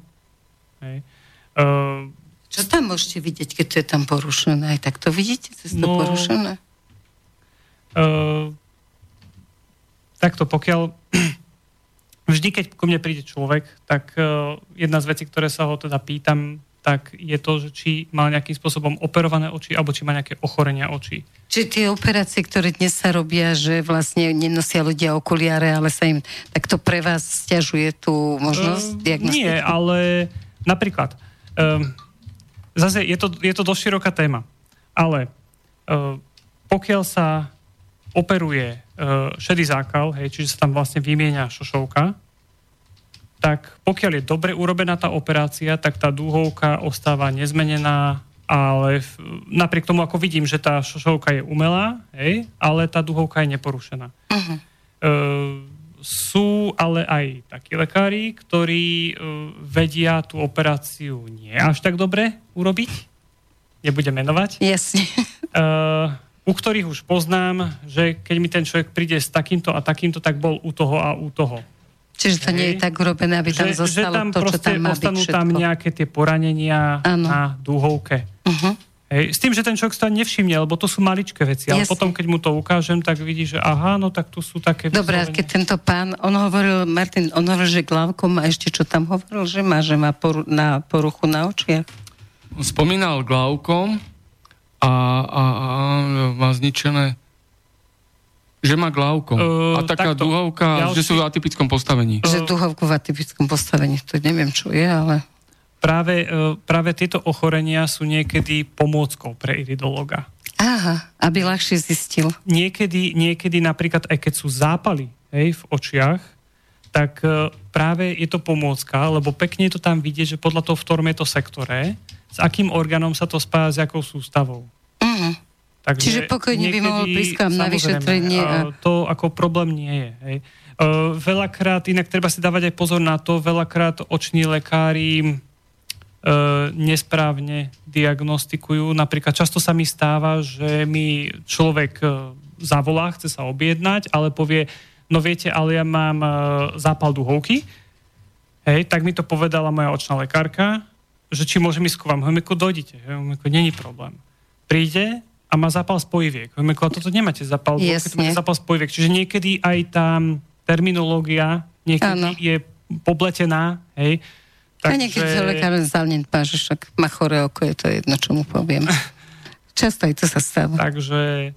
Aha, čiže potom môžete, aj keď má niekto zápal a má teda tie žilky červené v tom bielku, tak aj vtedy môže prísť? Samozrejme, môže prísť. Ale to úplne urobí iný obraz.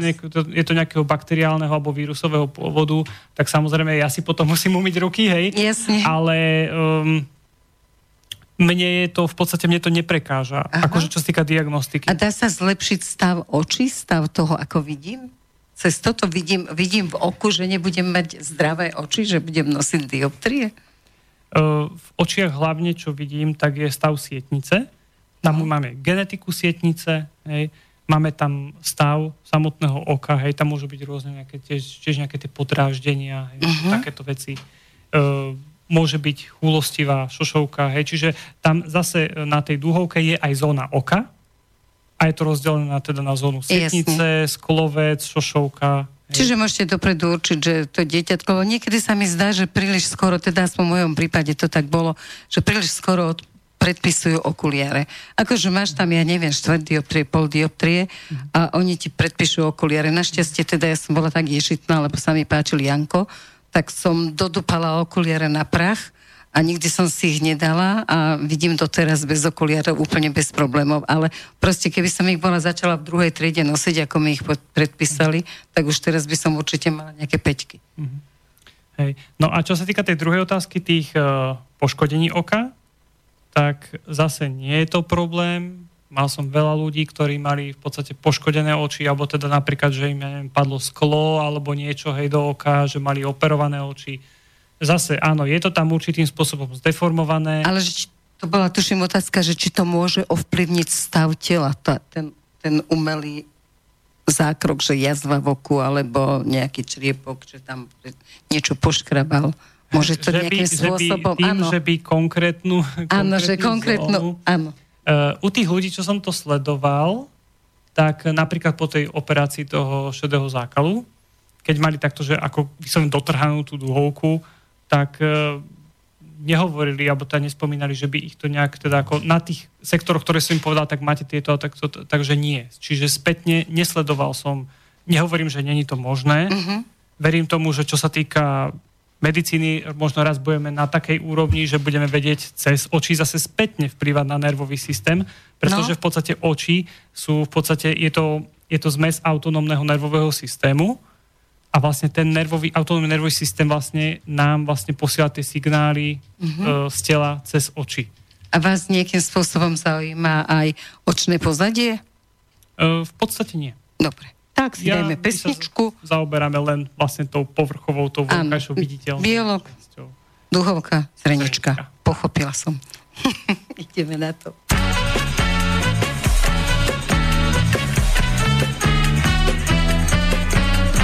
Hádaj, prosím, hádaj, ktorom uchu mi nezvoní. Dúfam, že to uhádneš.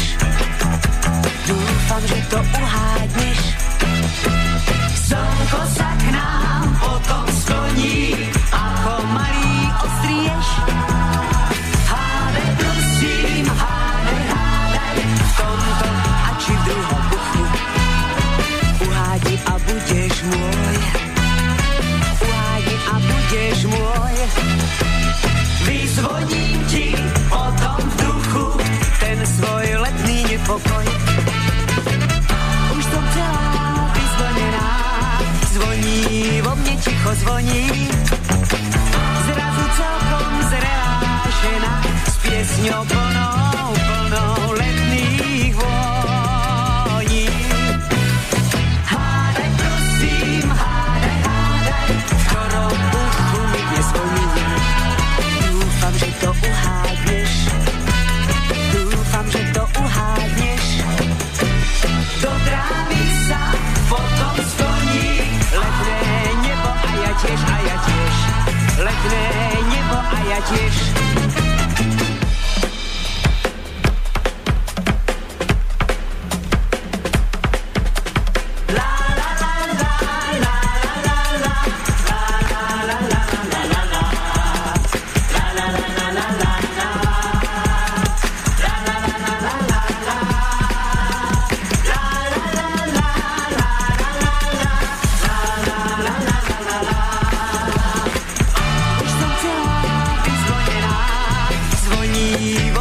Zvoní.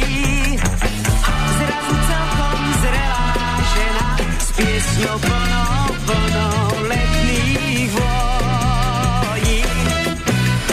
Hádaj, prosím, hádaj, v ktorom uchu mi dnes zvoní. Dúfam, že to uhádneš. Dúfam, že to uhádneš. Do trávy sa potom skloní letné nebo a ja tiež. Letné nebo a ja tiež. Tak sme si troška oddychli pri pesničke a ideme na to. Ľudí dnes zaujíma, teda už nielen ženy, ale aj u mužov je to časté, že sa zaujímajú o váhu a vraj teda z očí sa dá vyčítať, akým spôsobom môže človek teda začať bojovať so svojou nadváhou, po prípade s tým, že by mal pribrať. Takže teraz by ste mali dať celú kopu rady. Ešte raz upozorním, ideme hovoriť o váhe. To zaujíma dnes každého. Takže váha, oči a čo o tom môžete povedať? Často mávam klientky, skôr by som povedal, ktoré majú teda záujem schudnúť. Teda chlapi nechcú tie veľké pivné bruchá zhodiť. Tie si pestujú ako obranný systém. Ja si myslím, že u chlapa to až tak moc nevadí. Aha, že keď je chlap krajší od čerta, tak je už feší. No dobre, tak poďme na tie ženy. No, ženy. Často mi chodia klientky, ktoré napríklad nevedia schudnúť v bokoch. Napríklad, že tam sa im to stále drží. Chodia na rôzne cvičenia, držia diéty, robia fakt, že veľa vecí, také, že to si ani predstaviť neviete. Našťastie. A napriek tomu stále, napríklad na tom jednom mieste, stále nevedia schudnúť. A potom prídu ku mne a ja im poviem, no viete, ale pozrite sa, tak v tejto oblasti máte minimálne 3 problémy. No. Napríklad, sú tam nejaké tie zápaly, môžu tam byť napríklad nejaké tie gynekologické problémy, môže byť problémy aj s klbami, napríklad bedrovými. Čiže jednoducho môže byť s močovým systémom. Čiže v tej oblasti je toho veľmi veľa. A pokiaľ v tej oblasti napríklad vidím, že tá žena, dajme tomu, že zvyšok tela celkom v pohode, a dajme tomu v tej oblasti zrazu bum, 3 problémy. Áno. Tak to telo jednoducho, ono není hlúpe. Ono bude držať tam ten tuk ako takú ochrannú bariéru a bude chrániť tie chúlostivé, tie slabšie orgány alebo tie slabšie časti, bude ich chrániť. Takže v podstate, ako teda, že tá žena schudne v tých bokoch? No jedine tak, že si... Vylieči si gynekológiu, vylieči si žalúdok, vylieči si všetko. A to platí aj o tom, že väčšinou ženy majú brucha také, že vyzerajú tehotné, keď nie sú tehotné. A to je to isté, že si tam vlastne chránia ten žalúdok a ja neviem čo. Nehovorím, že vždy, hej. Ale napríklad často. Typicky modrooké typy mávajú často problémy s lymfatickým systémom. A lymfatický systém... A vtedy sú také celé tlsté? Vtedy neodchádzajú jedy z tela. Často, ale môžu byť napríklad len nohy, alebo od pása dole, tam môžu byť rôzne problémy. Ale ten lymfatický systém od neho veľmi veľa závisí. A to je vodný režim nášho tela. A je to zároveň detoxikačný systém. Ale neexistuje bez pohybu. Pokiaľ sa nehybeme, tak lymfa stojí. Ale nie je to zase len všetko len o tom pohybe, hej. Niektorá žena môže mať zápaly v tom lymfatickom systéme. Zápaly v lymfatickom systéme? No, napríklad z detstva nejaké ešte proste, boli tam treba nejaké horúčky, hej, nejaké silné chrípky, hej, nejaké ochorenia. A ona potom v 40-ke môže vyzerať ako... Ktoré oslabili treba ten lymfatický systém, tie lymfatické uzliny, hej. A toto všetko uvidíte v tom jej oku? Áno. A to je zase tá individualita, hej, že každý sme trošku iný. Čiže niektorá žena schudne treba stravou a iná schudne zase niečím iným. No dobré, ale to zase vidíte v tom oku, že ty budeš cvičiť, ty budeš jesť málo, ty nebudeš jesť večer a ty budeš lepšie piť. Napríklad. No to je ale fantastické. No a u vás nestoja v rade tie ženy? To len preto, že o tom nevedia. Vidím vašu smutnú budúcnosť, budú tam rady na chudnutie. Dobre, takže teraz poďme odporúčať teda, aké sú tie možnosti toho chudnutia, tak akože všeobecne. Teraz buďme troška všeobecne, že pokiaľ ste typ, ja neviem, že ste fakt máte len veľké boky, tak keď sa dáte vyliečiť, budete v poriadku. Pokiaľ ste typ, že ste celá ako keby napuchnutá vodou, lebo mnohé ženy sú tlsté a oni mi hovoria, že ja takmer fakt nič nejem a keďže ich poznám, viem, že naozaj jedia polovicu toho, čo ja a sú raz také. Čiže tam to bude asi ten lymfatický systém. Áno, čiže oni potom, jak si majú vyriešiť ten lymfatický systém? Zase majú prísť a vy im viete dať bylinky? Napríklad. Čiže dá sa to aj bylinkami, hej? Aj bylinkami. A vždy musí byť k tomu aj tá dieta? Aj keď jedia málo, akože viete vyzistiť, čo im konkrétne, ktoré jedlo im robí zle? Zbytočne niekedy trápia svoje telo. No veď to. Proste nedá sa všetko riešiť len nejakou dietou. A pokrazí tá dieta, vyslovene, že dietujú a potom sú skutočne nervózne, choré. Nedávno som mal taký prípad, čo som počul poprvýkrát, že sladká dieta. To bolo čo? Zákusok na zákusok? No niečo také. Ako tá pani síce schudla, ale pankreas mala v takom stave, že som jej povedal, že viete, ale pankreas je taká oblasť, že ten, keď sa pokazí, tak... Sa dlho napravá, ak sa dá napraviť vôbec. To je v tom krajšom zmysle. Hej? Aj. Takže a keď niekto je, treba len to sladké, hej, a v priebehu niekoľkých mesiacov, tak a ešte plus, pokiaľ je tam ešte nejaká tá genetika, dajme tomu. Pokiaľ sa ešte aj nepohybuje k tomu, dajme tomu. Takže trošičku opatrne s tými dietami, hej, treba si to dobre Čo by ste tak ako všeobecné rady, keďže ste to študovali? No nemôžem dať zdravú všeobecné. Práve tým, že každý sme iný, tak nemôžem nič povedať všeobecné. Toto je tá správna odpoveď, na ktorú som čakala. Ďakujem vám. Dobre. Lebo tí stravovací teroristi by teraz vychrlili 200 rád, ktoré ale patria iba pár ľudí. Niekomu to pomôže a niekoho to zabije. Proste musíme investovať do zdravia, prísť sa ukázať, žmurknúť na vás jedným okom, druhým okom a budeme vedieť, čo máme jesť. Pekne som to povedala? Pekne. Tak keď sme pri tejto téme, tak skočme už od pankreasu k cukrovke. Ako to je s cukrovkou, či je vidieť v tom oku, či sa dá predpokladať, že bude alebo nebude, či je to genetická záležitosť. Dá sa samozrejme zase podľa stavu pankreasu, dá sa podľa pigmentov v očiach sa dá predpokladať. Napríklad pokiaľ je tam už v rodine, hej, že tam bola napríklad tá typická tá starecká cukrovka, hej, ten diabetes druhého typu, tak je to tam v tých očiach vidno. Aj keď samozrejme vždy tomu človeku odporúčim, dobre, tak samozrejme ja mu dám odporúčania, čo sa týka strávy, čo sa týka byliniek, čo sa týka všetkých vecí. Ale samozrejme vždy je dobré, keď odporúčam, dobre, dajte si občas ten cukor skontrolovať. Normálne u lekára. Hej? Uh-huh. Ja nezavrhujem lekárov. Hej? Pozor na to, lebo lekári veľakrát môžu človeku pomôcť. Hej? Len aj ten lekár, on má obmedzené možnosti. On zoberie človeku krv, zoberie mu moč, hej? Z toho, čo to niečo vidí, môže ho poslať na nejaké to CT-čko, magnetickú, hej? Čiže do určitej miery sa vedia dopatrať. Ale ono je lepšie radšej, keď ten človek vie o sebe, vie tie svoje slabé stránky a už vie, na čo sa má zamerať. Že už nemusí obehávať treba z 10 lekárov, nemusí obehávať kopec vyšetrení, čakať v čakárniach, hej, čakať na termíny. Je lepšie radšej poznať to svoje telo.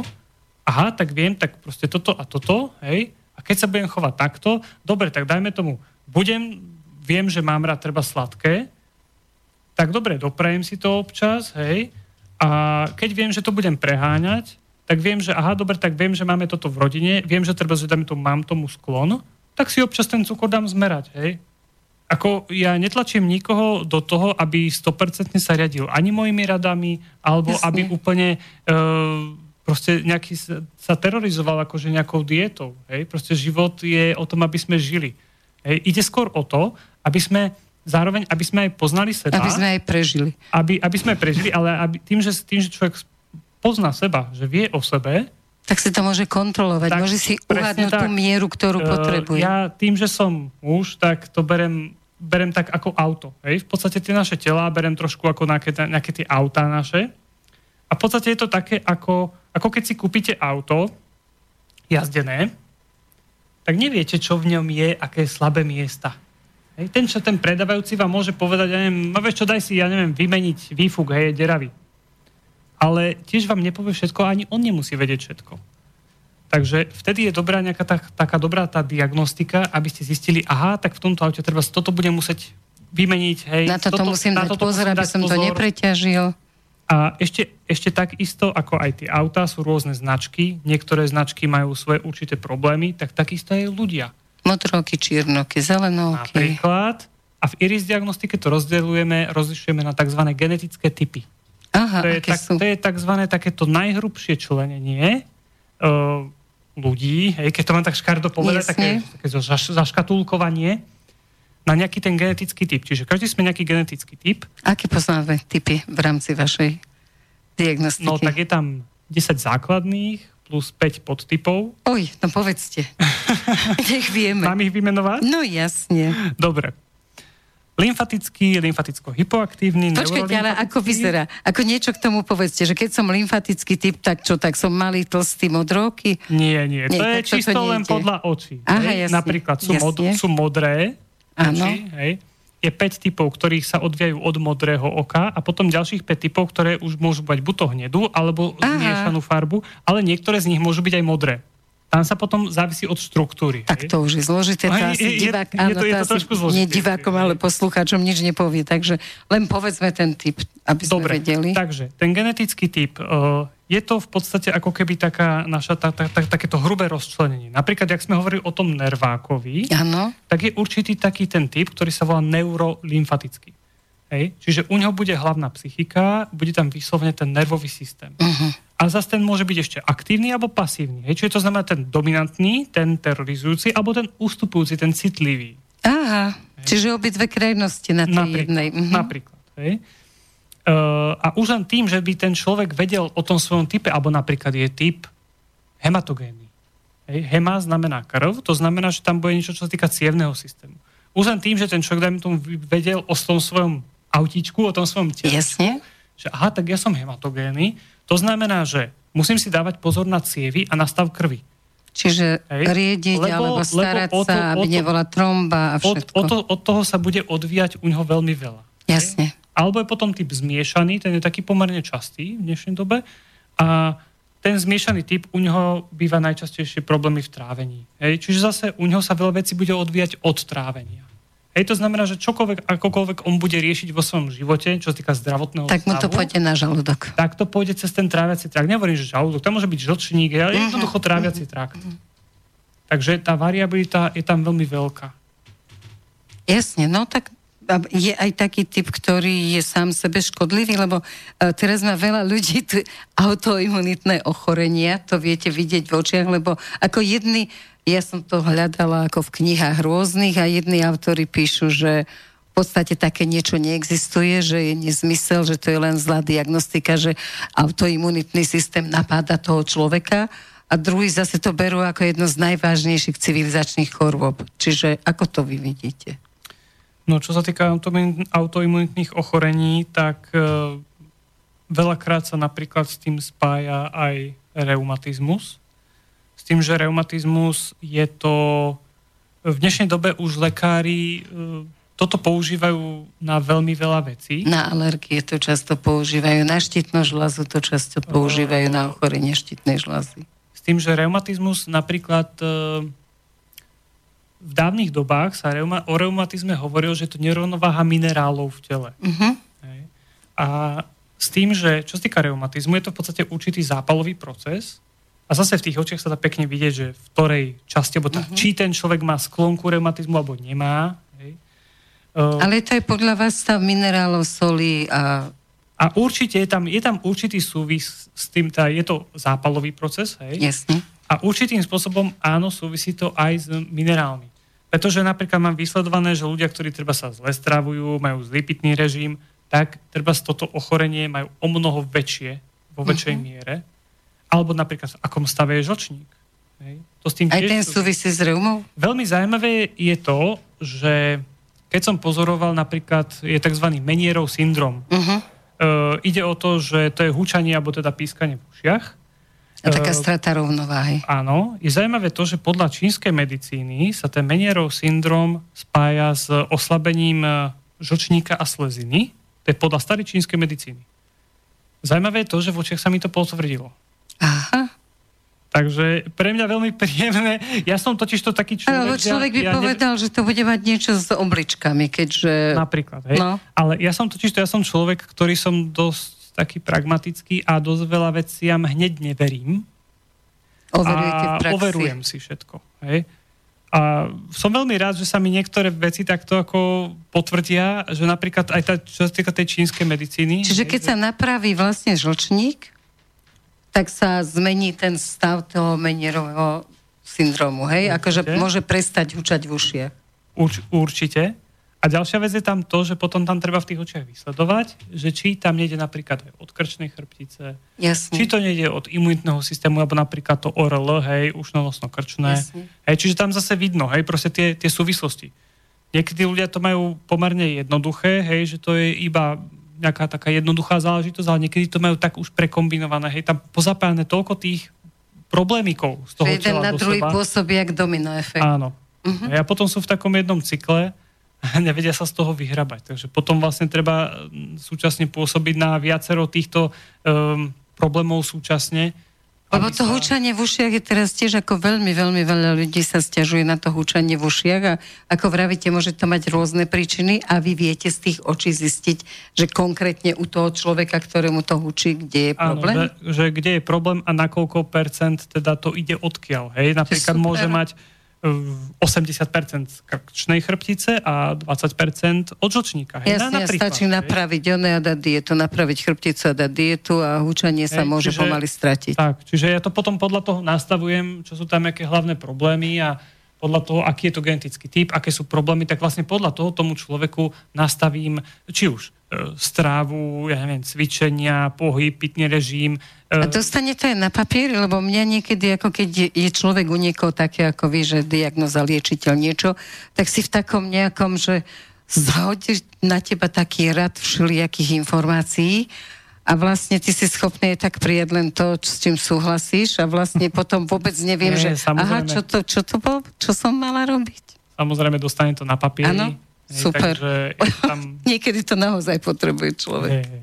Takže ešte hovoríme o mieche. O nej sa málo vie. Ako ovplyvňuje miecha? Alebo ako vidíte stav miechy? A čo vlastne ovplyvňuje tá miecha? Lebo o mieche väčšinou počujeme len o tom, že tam skočil zle do bazéna a už nechodí. No, miecha, jednak, že teda tie nervové nejaké problémy, hej, sa tam zobrazujú. Takisto aj po tých úrazoch, jak hovoríte. Bývajú aj rôzne také anomálie, napríklad... že je tam nejaké určité podráždenie miechy, alebo teda stopa po podráždení miechy a treba ten človek mi povie, lebo inak ako to telo, inak ako v poriadku, dajme tomu, a nakoniec sa dopracujeme k tomu, že ten človek, dajme tomu, prekonal nejaké zvláštne obdobie, že v priebehu treba z týždňa bol paralizovaný, že bol nepohyblivý. Hej? A nevedeli lekári na to prísť, že z čoho. Hej? A tam je pekne vidieť, že ktorá strana miechy, hej, alebo tak ako... To až do takýchto detailov vidíte, hej? Hej. Takže takéto veci. Aj keď niekto prekonal infarkt, treba vidíte, že taký ten slabý, že vlastne o tom ani nevedel. Áno, veľa infarktov sú veľmi mierne, dokonca aj lekári vedia, že až 40% infarktov, keď aj priamo prebieha, tak na EKGčku sa ani nezachytí. keď aj priamo prebieha. Takže... Ale ovplyvní to nejakým spôsobom to srdce a ten cievny systém. Áno, samozrejme, hej. Alebo vidno tam, že keď treba sa začal, ako keby ten infarkt, tá cievka sa začala blokovať, ale potom jednoducho sa to rozprúdilo, hej. Proste ten človek to nejakým spôsobom to rozdýchal, hej, proste sa to nejakým spôsobom dal do poriadku, ale tá stopa tam ostáva. A teraz je veľa mozgových mŕtvic a neurologovia hovoria, že niektoré sú od chrápania. Lebo že keď človek chrápe, tak isté obdobia, dá sa to merať samozrejme v tých laboratóriách spánku, že koľko treba za noc sa nedokysličí mozog. Vyrátajú mu, že vďaka tomu chrápaniu za noc 20 minút má vlastne, keď sa to zráta, nedokysličený mozog. Dá sa zistiť z oka, že či je predpoklad tej mozgovej mŕtvice takej tej pravej, alebo či to je také, že porušenie tých kapilár vlastne pri tom nedokrvení mozgu. Na očiach je veľmi pekne vidieť aj okysličovanie tela, aj okysličovanie mozgu. Úžasné. Takže je to pekný znak, ktorý sa dá pekne sledovať a to tomu človeku môžeme aj potom aj ukázať, že pozrite sa, vidíte toto tu, hej, tak si to môžete sledovať. Ale odnaučiť chrápať neviete. To by ste mali ešte inú klientelu. Čo sa týka chrápania, tam môže byť spojené aj s tým, že sú tam nejaké opuchy, hej, tých slizníc dýchacích, takže tam môže byť zase to s imunitným systémom trošku spojené. Takže dá sa pomôcť v podstate, keď zistíte, že na základe čoho chrápe. Čiastočne určite, ale čo sa týka ešte tých mozgových mŕtvic, tak teda samozrejme podľa stavu tých ciev, tak tam je vidieť, hej, či je tam problém v slabom okysličovaní, hej, a potom prečo je to okysličovanie slabé, hej, mozgu, či je tam problém v cievách. Môže tam byť napríklad, často býva, že keď už tam mali mŕtvice, v histórii to tam vidno, hej, tak napríklad, že sú pozužované cievy, alebo napríklad pokiaľ tie cievy majú nedobrý tvar, hej, že keď tam boli viacero v histórii tej rodiny, tam mali cievne problémy, nemuseli mať vyslovene mŕtvice, mohli byť napríklad infarkty, ale niekto to podedí ako cievy mozgu. Hej, jednoducho, že dajme tomu, že podedí, že má cievy srdca má pomerne dobré, alebo tak ako v rámci normy, a tie cievy mozgu sú také fakt, že nie moc dobré kondične. Hej, takže mu potom presne ukážem, presne v tomto mieste, hej, ďobne mu na hlavičku, hej, tak tuto je tá, a veľakrát ľudia povedia, no a tam veľakrát ma aj bolí, hej. Takže ale zase nevždy sa to prejavuje bolesťou, hej, neznamená, že teraz je poslucháči, že keď vás niekde bolí, tak tam máte blokovanú cievu, hej, to nie. Ale... A čo migrény? Migrény zase, tam môže byť rôzny problém, rôzny teda pôvod, hej. U niektorých ľudí napríklad aj strávenia. Áno. A tu, čo sa týka trávenia, sa dostávame k takej oblasti, jak som už spomínal, ten autonómny nervový systém, tak práve ten autonómny nervový systém spája vlastne mozog s ostatnými orgánmi, napríklad aj s tráviacimi. A niekedy napríklad stav žalúdka môže vlastne podporiť migrénu. Čiže ona nemusí byť treba, že krčná chrbtica je zlá, alebo tlak je ale zlý. Môže. Ale môže. Jasne, je tam viacej možností zase. A zase keď a v tom oku zistím, prečo mám stále migrény. Napríklad, že hlavne je to krčná chrbtica. Hej? Môže byť. Hej? Ale zase často alebo sa spoja tri veci, ako ste hovorili. Napríklad jeden taký podtyp, sa volá hemangiotický, ako to my rozdeľujeme. Tak ten hemangiotický, u neho je taká kombinácia, že robí často v kancelárii, alebo teda má sedavé zamestnanie, má zlé držanie krku, tomu cez autonómny nervový systém tá chrbtica vlastne vplýva na žalúdok a na trávenie a spätne potom môže mať kvôli tomu migrény. Takže to je taká pomerne častá kombinácia. A riešite to čím? Náprava krčnej chrbtice, nejaké bylinky. Úprava stravy. A úprava stravy. Aj. No a chce to vždy troška disciplíny. Nie je to tabletka. Trošku, hej. No. Výborne, tak si zahrajme. Aj nie, Martin ukazuje, že nebude hrať. Ešte nám došla otázka do štúdia. Dobre. Opäť posluchač Stanislav. Chcem sa ešte spýtať, vidíte v očiach aj niečo transcendento mystické? Jeho osud, či napríklad kráča životom tou správnou cestou, povolaním, alebo naopak deštrukčnou, a ak to nezmení, 3 bodky. Zamlčali ste už niekedy čas diagnostiky v prospech daného klienta? Toto nám poslal posluchač Stanislav. Aj. No poďme na to. Vy máte také veľmi zaujímavé otázky. Dobre, aká bola prvá otázka? Či niečo mysteriózno, mystické. tom oku. Či taký diabol tam nevyskočil, alebo znak dolára. Toto si myslím, že nie. Ale zase je tam to ale. No. Sú určité veci, ktoré sa ťahajú z histórie zase, v podstate ako genetické histórie tej rodiny, ktoré môžu nejakým spôsobom vplývať na psychiku. Napríklad, v histórii ľudstva boli dosť závažné ochorenia. Syfilis, tuberkulóza, ktoré zanechali v tom genóme dosť výrazné stopy. Niektorí ľudia majú tieto znaky v očiach, že v podstate, že v histórii, to znamená, to není vec, ktorá sa týka jeho života, ale v histórii už tam bolo niečo také. Ale zase, pokiaľ je to v určitých zónach, miestach na tej dôvke, tak to môže poukazovať na to, že u toho človeka sa môžu prejaviť určité napríklad vlastnosti. S tým, že zase pokiaľ ten človek, napríklad predpokladám, že tento pán, ktorý píše, takže sa už trošku hlbšie zaoberá sebou. Áno.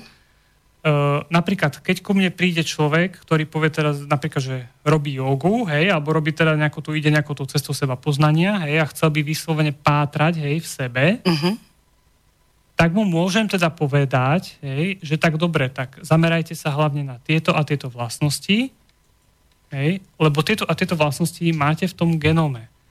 S tým, že ten človek veľakrát práve na to ako keby nevidí, lebo on sám v podstate v tom vyrastal, v tom žije. Že sa tam určité vlastnosti v tom rode opakujú. Napríklad nejaké strachy.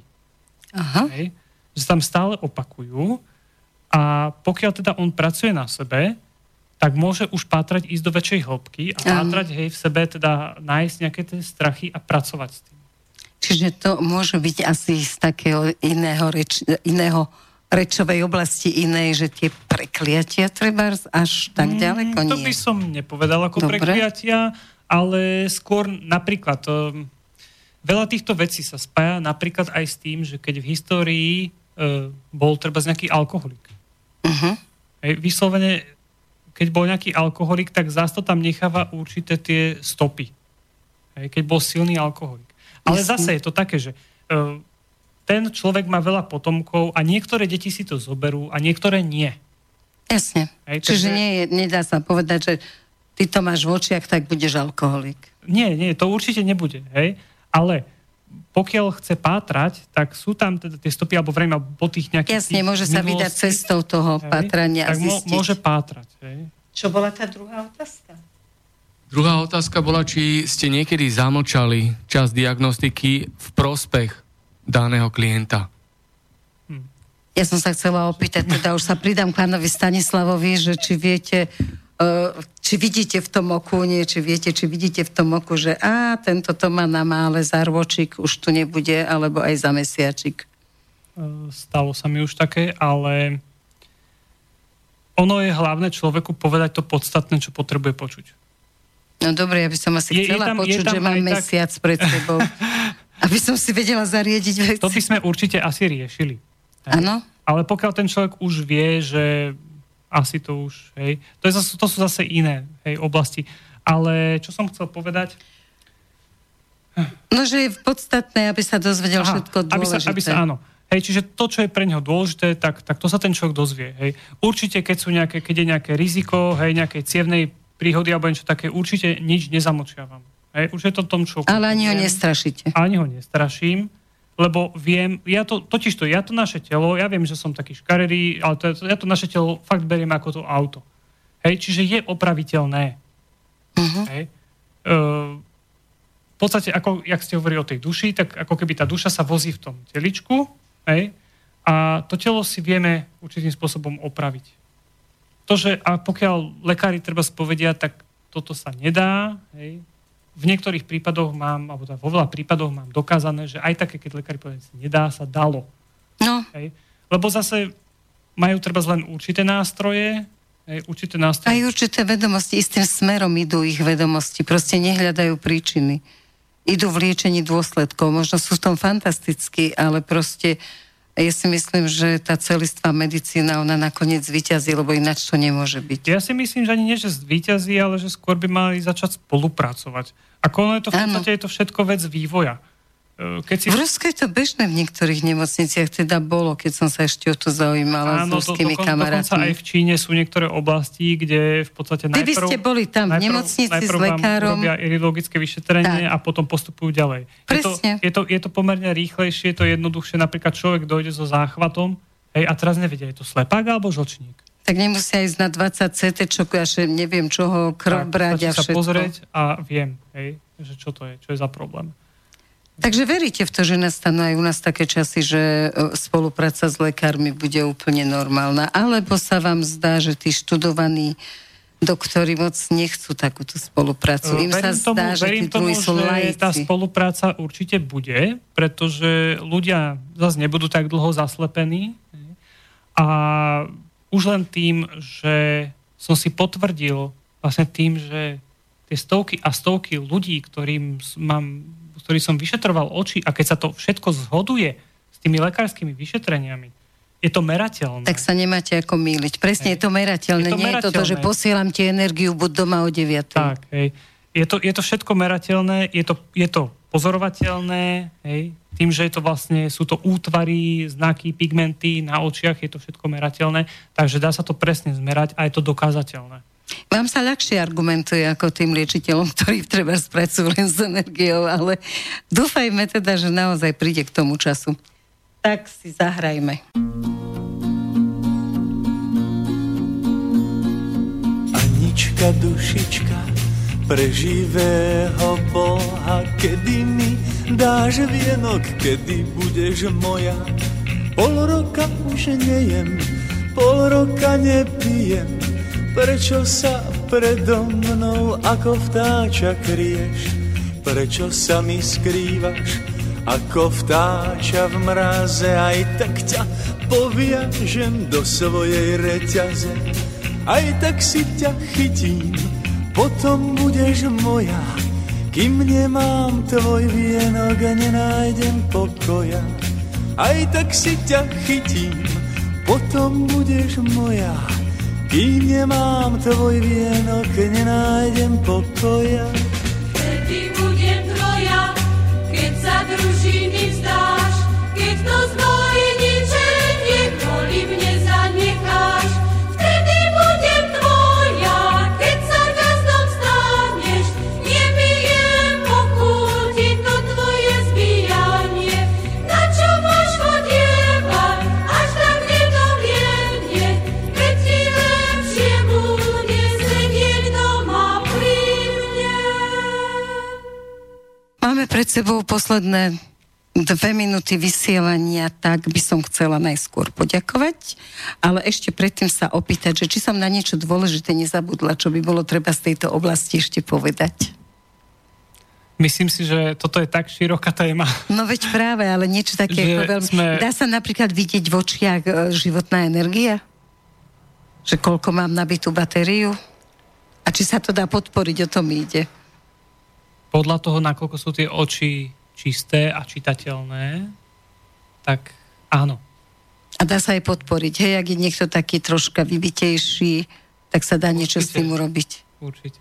Dobre, tak to je podľa mňa dobrá správa, lebo často tie lemry lenivé sa vyhovárajú, že sa také narodili, takže teraz sa dozvedia, že nenarodili sa také, treba niečo urobiť a nebudú z nich lemry. No ja som z toho, čo ste hovorili, vlastne pochopila, že životný štýl maximálne ovplyvňuje to, že ako budeme žiť, ako to, čo robíme pre svoje zdravie. Čiže je jedno, že to v tých očiach máme, môžeme si to prispozrieť a dozvieme sa, ale musíme preto niečo urobiť. Same sa to neurobí. No a to je práve to, takže ešte raz vám krásne ďakujem za návštevu v štúdiu a ešte by som povedala, zopakujte to číslo, keď medzi tým si už pozreli všetci oči, čo nás počúvajú, aby vedeli, že čo im je. Takže kde sa to dozvedia u vás? Takže moje telefónne číslo 0915 784 672 a stránka je www.irisdiagnostika.sk. To bol Ľubomír Jánoš, a my sa tešíme na stretnutie o 2 nedele. Majte sa dobre a užívajte si a pozrite sa občas do svojho oka. Veď tam je všetko. Táto relácia vznikla za podpory dobrovoľných príspevkov našich poslucháčov. I ty sa k nim môžeš pridať. Viac informácií nájdeš na www.slobodnyvysielac.sk. Ďakujeme.